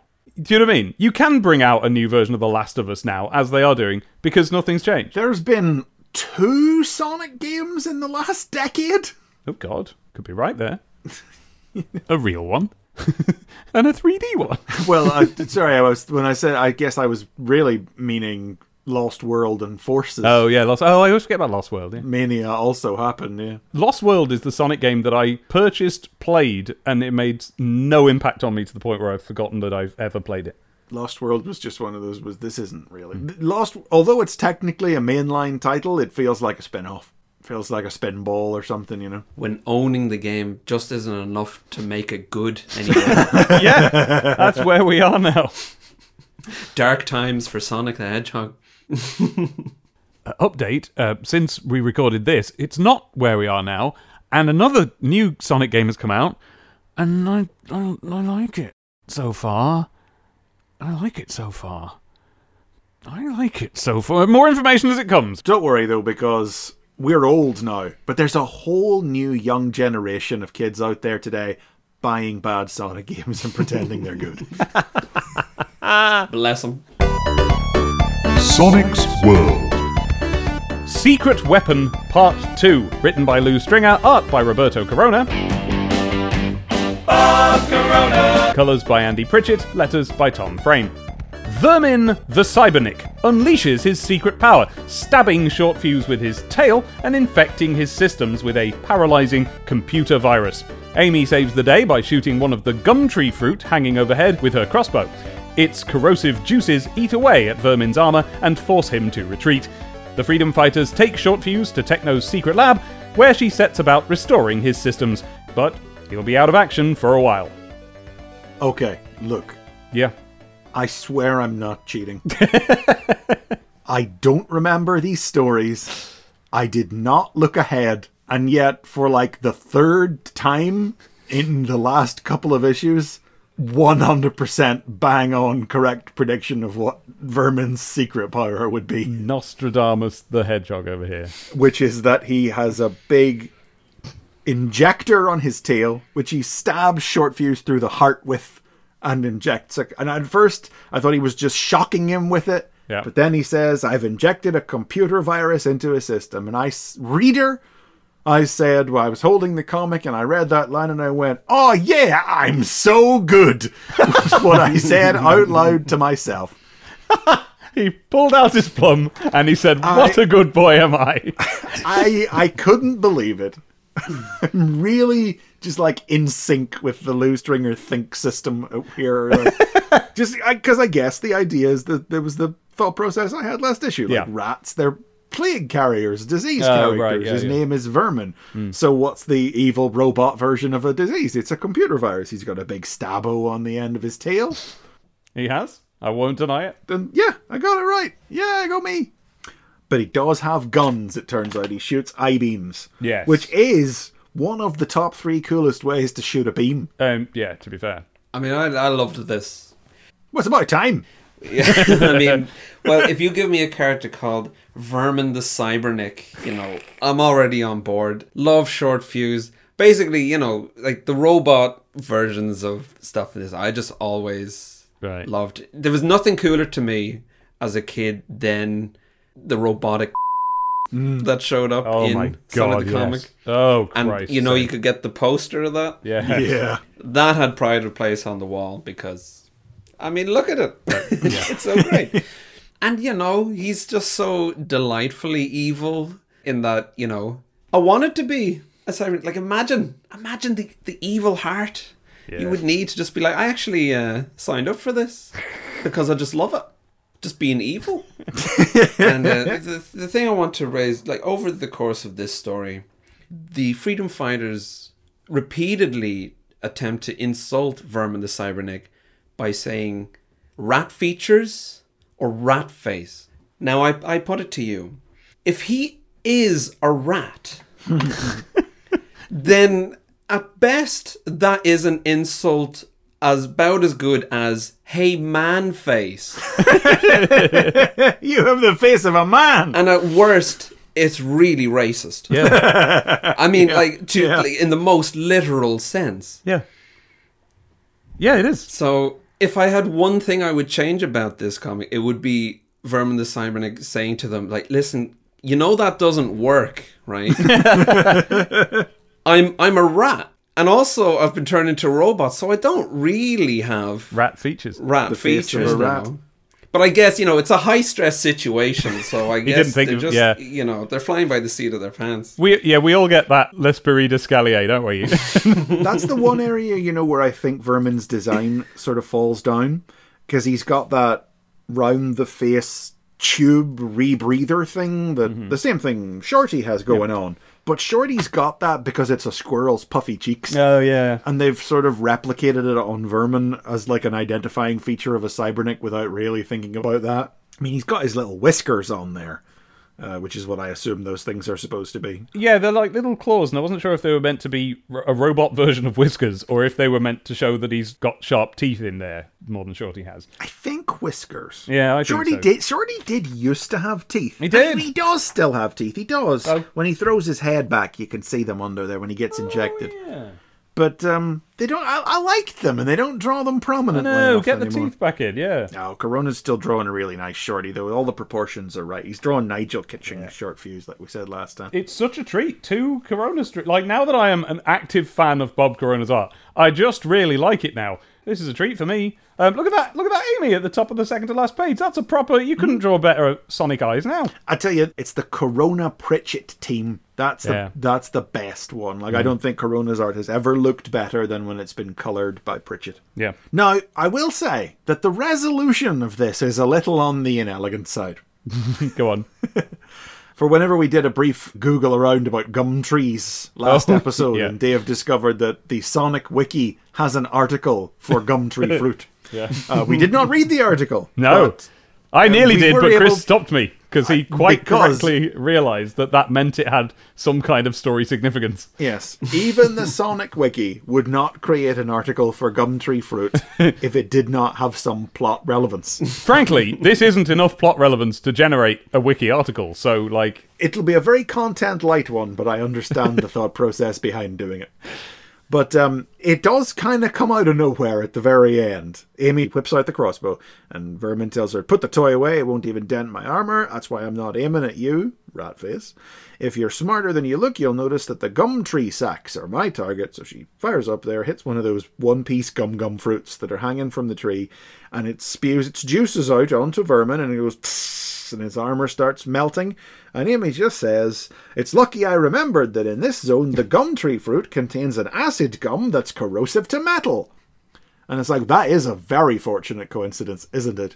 Yeah. But at the same time, with all fairness to it, I don't think there was any way to elegantly set this up either. Because if the first part of the story had done anything to establish that was the case for the gum tree fruit, Yeah. well, we would have known how this story was going to end before it even began. I think there's a way, and now it wouldn't prevent grown-up people from seeing where the story's going to go, but couldn't we have had Vermin throwing them at the freedom fighters going, I've got acid I'm throwing at you, and they have to go, whoa, that's acid, look, it's melting the grass, or whatever. Maybe something about... I don't know, like maybe the idea that the events are set in this zone for a specific reason. So what happens on the last page here is that the freedom fighters take the Cybernetic to Techno. This is Techno's first reappearance in the regular fortnightly comic, you will recall, since her introduction. She popped up in the summer special this summer, but this is her first showing back up in the comic since her introductory story. In fact, so that means here we have the moment Amy and Techno first clap eyes on each other. There it is. Yeah, probably right. Yeah, I don't remember if they met in the summer special. Could be, couldn't it? Yeah, but, and funnily enough, it ends also with Short Fuse saying he's going to be out of action for a while as the computer virus is drained from his system. Like, they only just added him to the team and now they're taking him off again. Well, you see, I think the reason for that is that what the ending's doing here is that it's admitting it wouldn't necessarily be cool for Lou to shoehorn Shorty in as the main guy on the team every time. Because he does overpower them. He's metal, he's got lasers and all that. But it allows it to happen when it feels right next. And it gives Shorty and Vermin a reason to coincide when it happens, because they're both out of action in similar ways. They're both off getting repairs, and so it'll make sense if they both resurface. later on. So he's like, well, if next time Vermin shows up, I'm going to be ready. Sorry, I got derailed by saying that, though. What I was going to say was, if there was a reason plot-wise that this story could be set in the Gumtree Zone to have like an industrial use for this corrosive, like maybe Techno needed it for something, or maybe Robotnik's troopers were here harvesting the fruit for an industrial purpose. Yeah. And they used that to lure the freedom fighters into the trap with Vermin. But as written as this two-parter, I don't see any elegant way to have previously set up the idea that this is the robot beating fruit. What's interesting... yeah, the antidote to robots. They should keep a few. He's got a point, yeah. I mean, you can just chuck fruit at all of Robotnik's robots. Yeah. That's really environmentally friendly. They would love that. Why aren't they getting seeds and growing them everywhere? What's interesting, though, is that even though it kind of comes out of nowhere, like on the last page, oh, there we go, luckily I happen to know that this does this. But it's not out of nowhere because, last issue, they set it up. It's called the Gumtree Zone, and there they were. The fruit were drawn there, so... Well, yeah, but then the idea that gum trees are a thing. Yes. And they don't secrete metal-melting corrosive acid. No, robots are fine around real gum trees. In real life. All those real-life cybernetics don't have anything to worry about. No. I do like Vermin, though. Yeah. I think Vermin is a successful introduction here. I don't know how much of a future he goes on to have in the comic, honestly. Do you know what I liked in this strip? Page 1, the first thing that happens is Vermin goes, by the orders of Dr. Robotnik, you outlaws will be destroyed. And Tails goes, looks like he intends to follow Doctor's orders. Boing. Isn't it weird that we haven't had that more often than we have? You'd think they'd be saying that every other issue, and they're not. Yeah, because I can't sit here and swear it's not a joke they've ever made before. No, but I don't remember it. But not often enough that that it sticks in the memory, Yeah. I don't actually feel as bad for Short Fuse as I initially did, just now noticing how arrogant he's being. Relax. He doesn't look so tough to me. I mean, that is what you say before you get it in the neck, isn't it? Yeah. Yeah, step back, boys. I'll take care of this. It shouldn't take too long. Well, you kind of made your own bed there.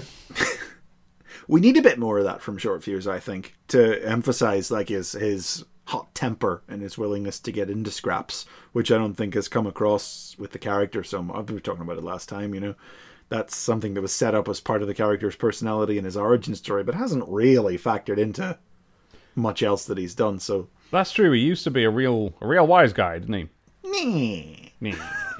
Are we going to talk about Johnny Lightfoot's staff?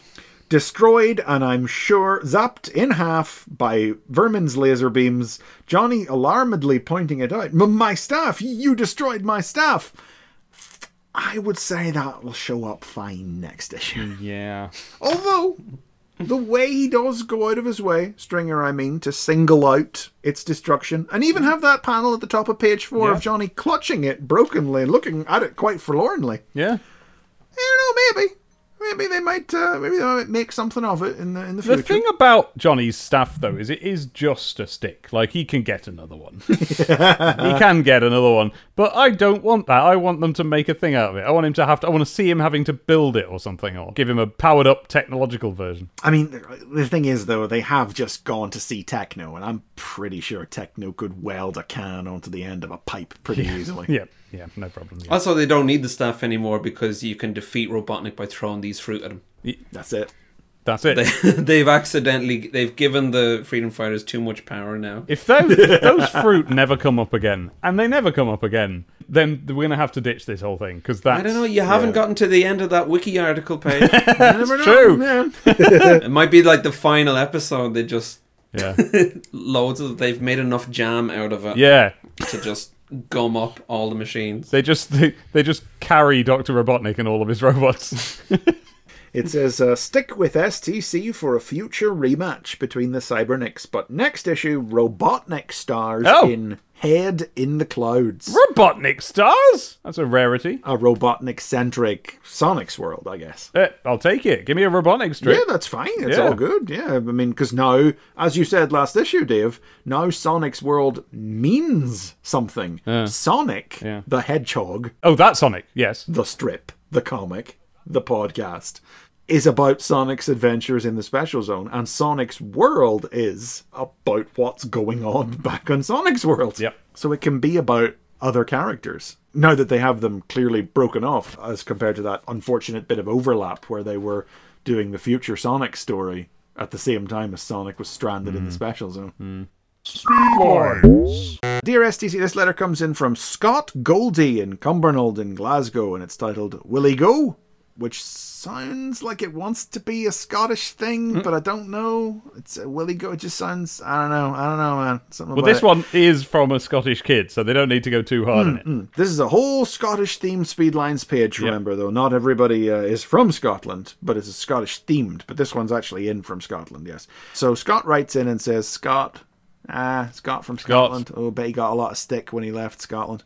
Congratulations, your comic is cooler than Sonic himself. Between you and me, I think that a certain hedgehog should come north of the border and build a Sonic headquarters here in Cumbernauld. And Megadroid replies, one thing's for sure, Scott. He'll be sure to take the fast road. I love Megadroid's response to this letter, because God loves Scott Goldie from Cumbernauld. He's written a letter saying, I would love for Sonic to come to Cumbernauld. Yeah. And live here and be my friend. And Megadroid has said, without saying it, that's not gonna happen. Yeah. Sonic the Hedgehog will never come to Cumbernauld. No. But if he did, Probably run. I'm sure he'd get there very quickly. Yep. But he won't. So but here's a Sega Mega hog tag Listen, to tide you over. if anyone want that would tide me over. Anyone could say anything they want as long as they give me a Sonic and Knuckles hog tag. I'd be delighted. I'll tell you, That's that fine. hog tag was the most coveted thing Yeah. in the world to me, because anything with that Sonic With and the Knuckles Sonic and logo, Knuckles 'cause the logo on Sonic it. and Knuckles logo was just the coolest thing in the world. It's the coolest thing in the world, and here it is stamped into metal, which that's how you make something even cooler, right? You stamp it into metal. I mean, when you think about what a dog tag is, that is for children to wear so that if they are killed, they can be identified as Sonic fans. Yeah. Yeah. Which is what I would want to be identified as. Sonic fan David Boomer was found dead today. This must have been Dave. Oh my god. God, he's everywhere. He must have been going at some speed. Still though, that's metal. That's good metal. So The next one is titled Old Hand Sign. And it says, Dear SDC, I like the action in your comic, but I would like to know... This is drivel. I don't know what he's talking about here. Yes, I'm sorry that this letter from a child, an actual child, is not up to your standards, dude. I like the action in your comic, but I would like to know why Sonic has to wear white gloves, says Lucas Cutter, Leighton Buzzard, who wrote that down, put it in an envelope, stamp, licked it, sent It's a it. fair question, I think. well, no, Lucas was onto something there, because if their letter had been one word longer, they would not have won a Sega Mega Hog tag, because that is a letter that has been printed because of its short length. Yeah, Because of the limited space on this page. Because the Loch Ness hedgehog needs to be given its due. yeah. Well, anyway, Megadroid replies, Sonic says it's because he's so handsome grown. But it could be that it's one of those strange unwritten laws that applies to most comic heroes. Megadroid not wanting to go into the actual minstrel origins of the white gloves, but I suppose they've only got so much space. Exactly, yeah. And the final letter, Wee Bald Patch. Dear STC, I have put every one of your center page pinups on my wall, but there is a small bare patch which could be filled nicely with a poster of Tails. Can you help me?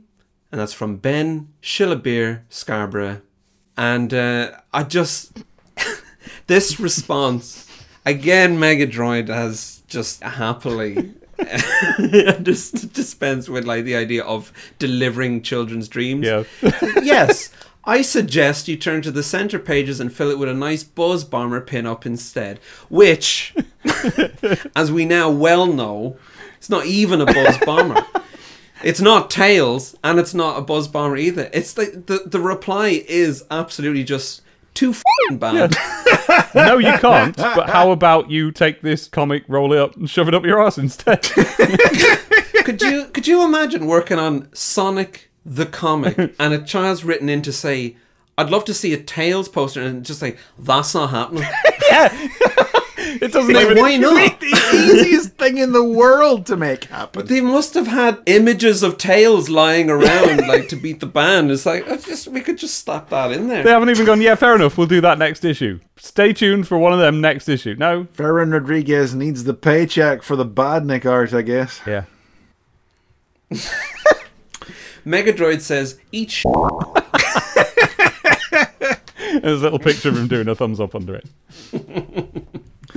Couple of pictures here as well. Philip Lloyd from Aberdeen in Scotland has sent in a picture of Tails playing the bagpipes. Yeah. He's done up in a full bagpiper. Being all Scottish. Bagpipist? Yeah. What do you be when you play a bagpipe? Bagpiper, I guess. Bagpiper, that's where, yeah. Tails wakes up all of Mobius, they say, because they just have to get their little dig Yeah. in. Yeah, because bagpipes loud and noisy and unpleasant to listen to. Did you get it? That's the joke. Yeah. That's the joke. Is that a little knobbly knee he's got? Yeah, I think it's a knee. I think that's a knobbly knee. Just the one. The other leg, unadorned. Good Scottish knee, that. Exactly, yeah. That's how you can tell that he's Scottish, is because of his knee. You'd ask if he was a true Scotsman under that kilt, but I mean, he goes about in the nud yeah. constantly, so Yeah. he's not gonna put pants on for the purposes of this. Exactly. Question answers itself. Of course he is. That's why he goes around in the nud the rest of the time. He's a true Scotsman. He's just going one level further. And then the last one is, as Owen said, the Loch Ness Hedgehog. It's one of those Sonic As drawings. It's just the Loch Ness Monster, but with Sonic's head on it. Well, Oh. it could be any old thing, really. Oh, They've God, cropped you're it right. very strategically, haven't they? You're right. We can see a serpentine neck Yeah. and body coming down from Sonic's head and a tail curving in from the side. But for all we know, there could be a dinosaur's body underneath there. There could be full-on big stompy elephant legs, or it could be a drag. It could be anything under there. If you look at this picture... Oh, this, by the way, is from Ben Simpkins of Tetbury, Gloucester. If you look at this picture and you can recognise that... I think that the biggest clue is the tail, because it's a recognisable sort of tail. It's got two sort of kite-like sharp rectangle bits coming off it with blue scales on, and loads of spines coming off the otherwise green scaly tail leading away from that. So if that's a tail you recognise and you know what Ben has been... Or if you are Ben Simpkins, for God's sake, write in. That's the more important request, yes. Yeah. So out of all of that, they've tried to make everything a bit Scottish without obviously explaining why. And the last letter is the only odd one out, because it's only the word "we" in the title that makes it in any way Scottish. Wee bald patch. They've really tried hard. They've just added the word "we," and apart from that, it's all exactly what they would have printed anyway. There's something about the very sentence. Wee bald patch. Yes. It sounds very Scottish. Wait a minute. What? This Scottish themed speed lines has one letter that mentions Cumbernauld and one piece of art. And they've lied to us. Yeah. They're always doing this. As they do every issue. 1, 2, 3 times on this page. They're always doing this. Oh, and we found out recently because a friend of mine had her picture printed and it was a sports-based graphic zone and he was holding up a shot put ball. Well, my friend told me that no, the drawing she sent in, that was a Chaos Emerald. They took a black pen and scribbled on the Chaos Emerald to make it black. They lie to us in this comic. We can't trust them. They just made up Captain Plunder and then they made up children's letters. Yeah. And said they're Scottish. Yeah, it's disgrace, isn't it? They couldn't pull out a second letter. Yeah, out of all the... that had come from Scotland or was about something Scottish. Yeah, well, nonsense. Well, what a downer ending. Downer ending it may be, but next issue we're in for a short shark. Shock! Because we got a piece of Richard Elson art here, clearly from Captain Plunder. Yeah. And yes, as predicted, I think quite obviously what's going to happen here is those sharks are going to get a gulp of Mr. Fry's transforming potion. Yep. So these big, beefy, brawny, muscular sharks just I don't know gonna where come to in. look. My goodness. Plus, we've also got Sonic, the Wasp Warriors. Dr. Robotnik, head in the clouds. A complete story. There's also Decap Attack, Meet Mr. Twitch. I feel like that's wrong. That sounds like it doesn't refer to the second. I don't know. I'm going to be keeping an eye on that one. We'll see. It might be. We'll see. We'll see. I mean, yeah. Virtua Fighter Kids Saturn review. Kids. Virtua Fighter Kids Saturn review. Yeah. Is that a I'm game? going to be keeping an eye on that one. Plus, oh my goodness, a Badnik pinup. They good. don't even know what it's going to be. They haven't even decided what Badnik. So they haven't decided what to do a pinup of, but they look at Ben Shillabeer, the only person who wants it to be something, and they say no. Yeah, but it's just a Badnik, whatever it is. That is rude. And a Sonic 3 Q-Zone beat the bosses. STC number 92, on sale Wednesday, the 27th of November, 1996. Oh my god, the 27th of November. 1996 is almost over. Yeah. It's Christmas soon. Like, it's... In what? 3 issues time? Yeah. 2 issues time? How have we... This has been too fast. Do you remember a minute ago I was annoyed that we were leaving 1994 behind, 1995 behind? How are we at the end of 1996? I don't know. It's time, Dave. We're not even going to be 40 for long. Okay, shut the up. I only just... Shut up. That's not the same. That's the end of that, eh? What do you think about that, Owen? Oh, I mean, 50% great. Yeah. It was a lot of fun looking at Sonic the Comic again. When you were little, did you fill in your data strip and be like, you're half there, lads? I probably must have filled in 1. Like, I wouldn't have been sending it in. No. Because I'd have to send these things across an ocean. That wasn't going to happen. Yeah, See, I just assumed, like, I would gladly have tried my arm at getting a hog tag, but I was just like, well, they're never going to send it all the way here. In fact, I had a friend who was going to America. What? Which was, dreadfully... Back in the days when in that real was... life? Yeah, when that was up, yeah. And... I remember simply because America is where everything was. Yeah. I asked them, "Will you keep an eye out for these like dog tags?" Like there was never an implication that they were on sale anywhere. Oh, I love that. But I just really hoped it's like, oh well. No, that's how you think, isn't it? When you're a kid, that like, oh, there must be a way. I'm just not there. If I could just be at the right place. Anyway, for God's sake, this is a podcast. You can listen to other episodes of it. There have been lots. There will be many more will be made, and you can find them and listen to them. You will be able to find those many new episodes that we have stretching out ahead of us at our website, stctp.zone. stctp.zone. I thought of that yesterday, and I've been obsessed with it ever since.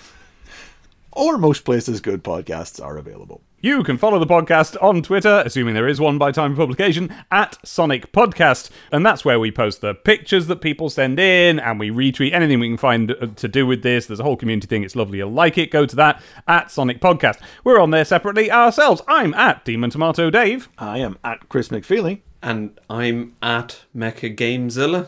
And you can also find Dave and I on YouTube under our own names. But Owen, what's your YouTube name? If you look up The Infinite Review, you should find me after all the reviews of the novel The Infinite, which is a bit of a pain. But no, I think you'll find me easily enough. And check it out. It's good. It is good. Watch them all. It's the sort of series where it doesn't matter what he's talking about. You're going to like it. Well, thank you very much, folks. That was a lot of fun. Thank you very much for coming on. Yeah. You can support this podcast at patreon.com/stctp, where a donation of any amount will get you access to the bonus vault, containing complete read-throughs of the various Martin Adams novels from way back in the day. We've covered Sonic the Hedgehog in Robotnik's Lab in the 4th Dimension, and the Silicon Warriors at this point, and the complete saga of Dave's awful little fan fiction. Those awful little books. I want Igor to come and take Dave away and seal him in the disused tower after making me sit through the end of Mobius. Joe could be on you. I'd smuggle in my laptop and write even more. No Wi-Fi though. You really think Castle Frankenstein has Wi-Fi? Well, I'll just have to break out at some point and then deliver it to you by hand, won't I? Conveniently, just as I've come to claim your fortune. Yeah, the end of Mobius' fortune. Our opening theme was synchronized by Sonic the Comic the Band, a band that existed before we started doing this and were already called that, and you can find them at sonicthecomic.bandcamp.com. But we have been Sonic the Comic, the podcast, and we'll see ya Next time. Bye. See ya. Bye. Bye.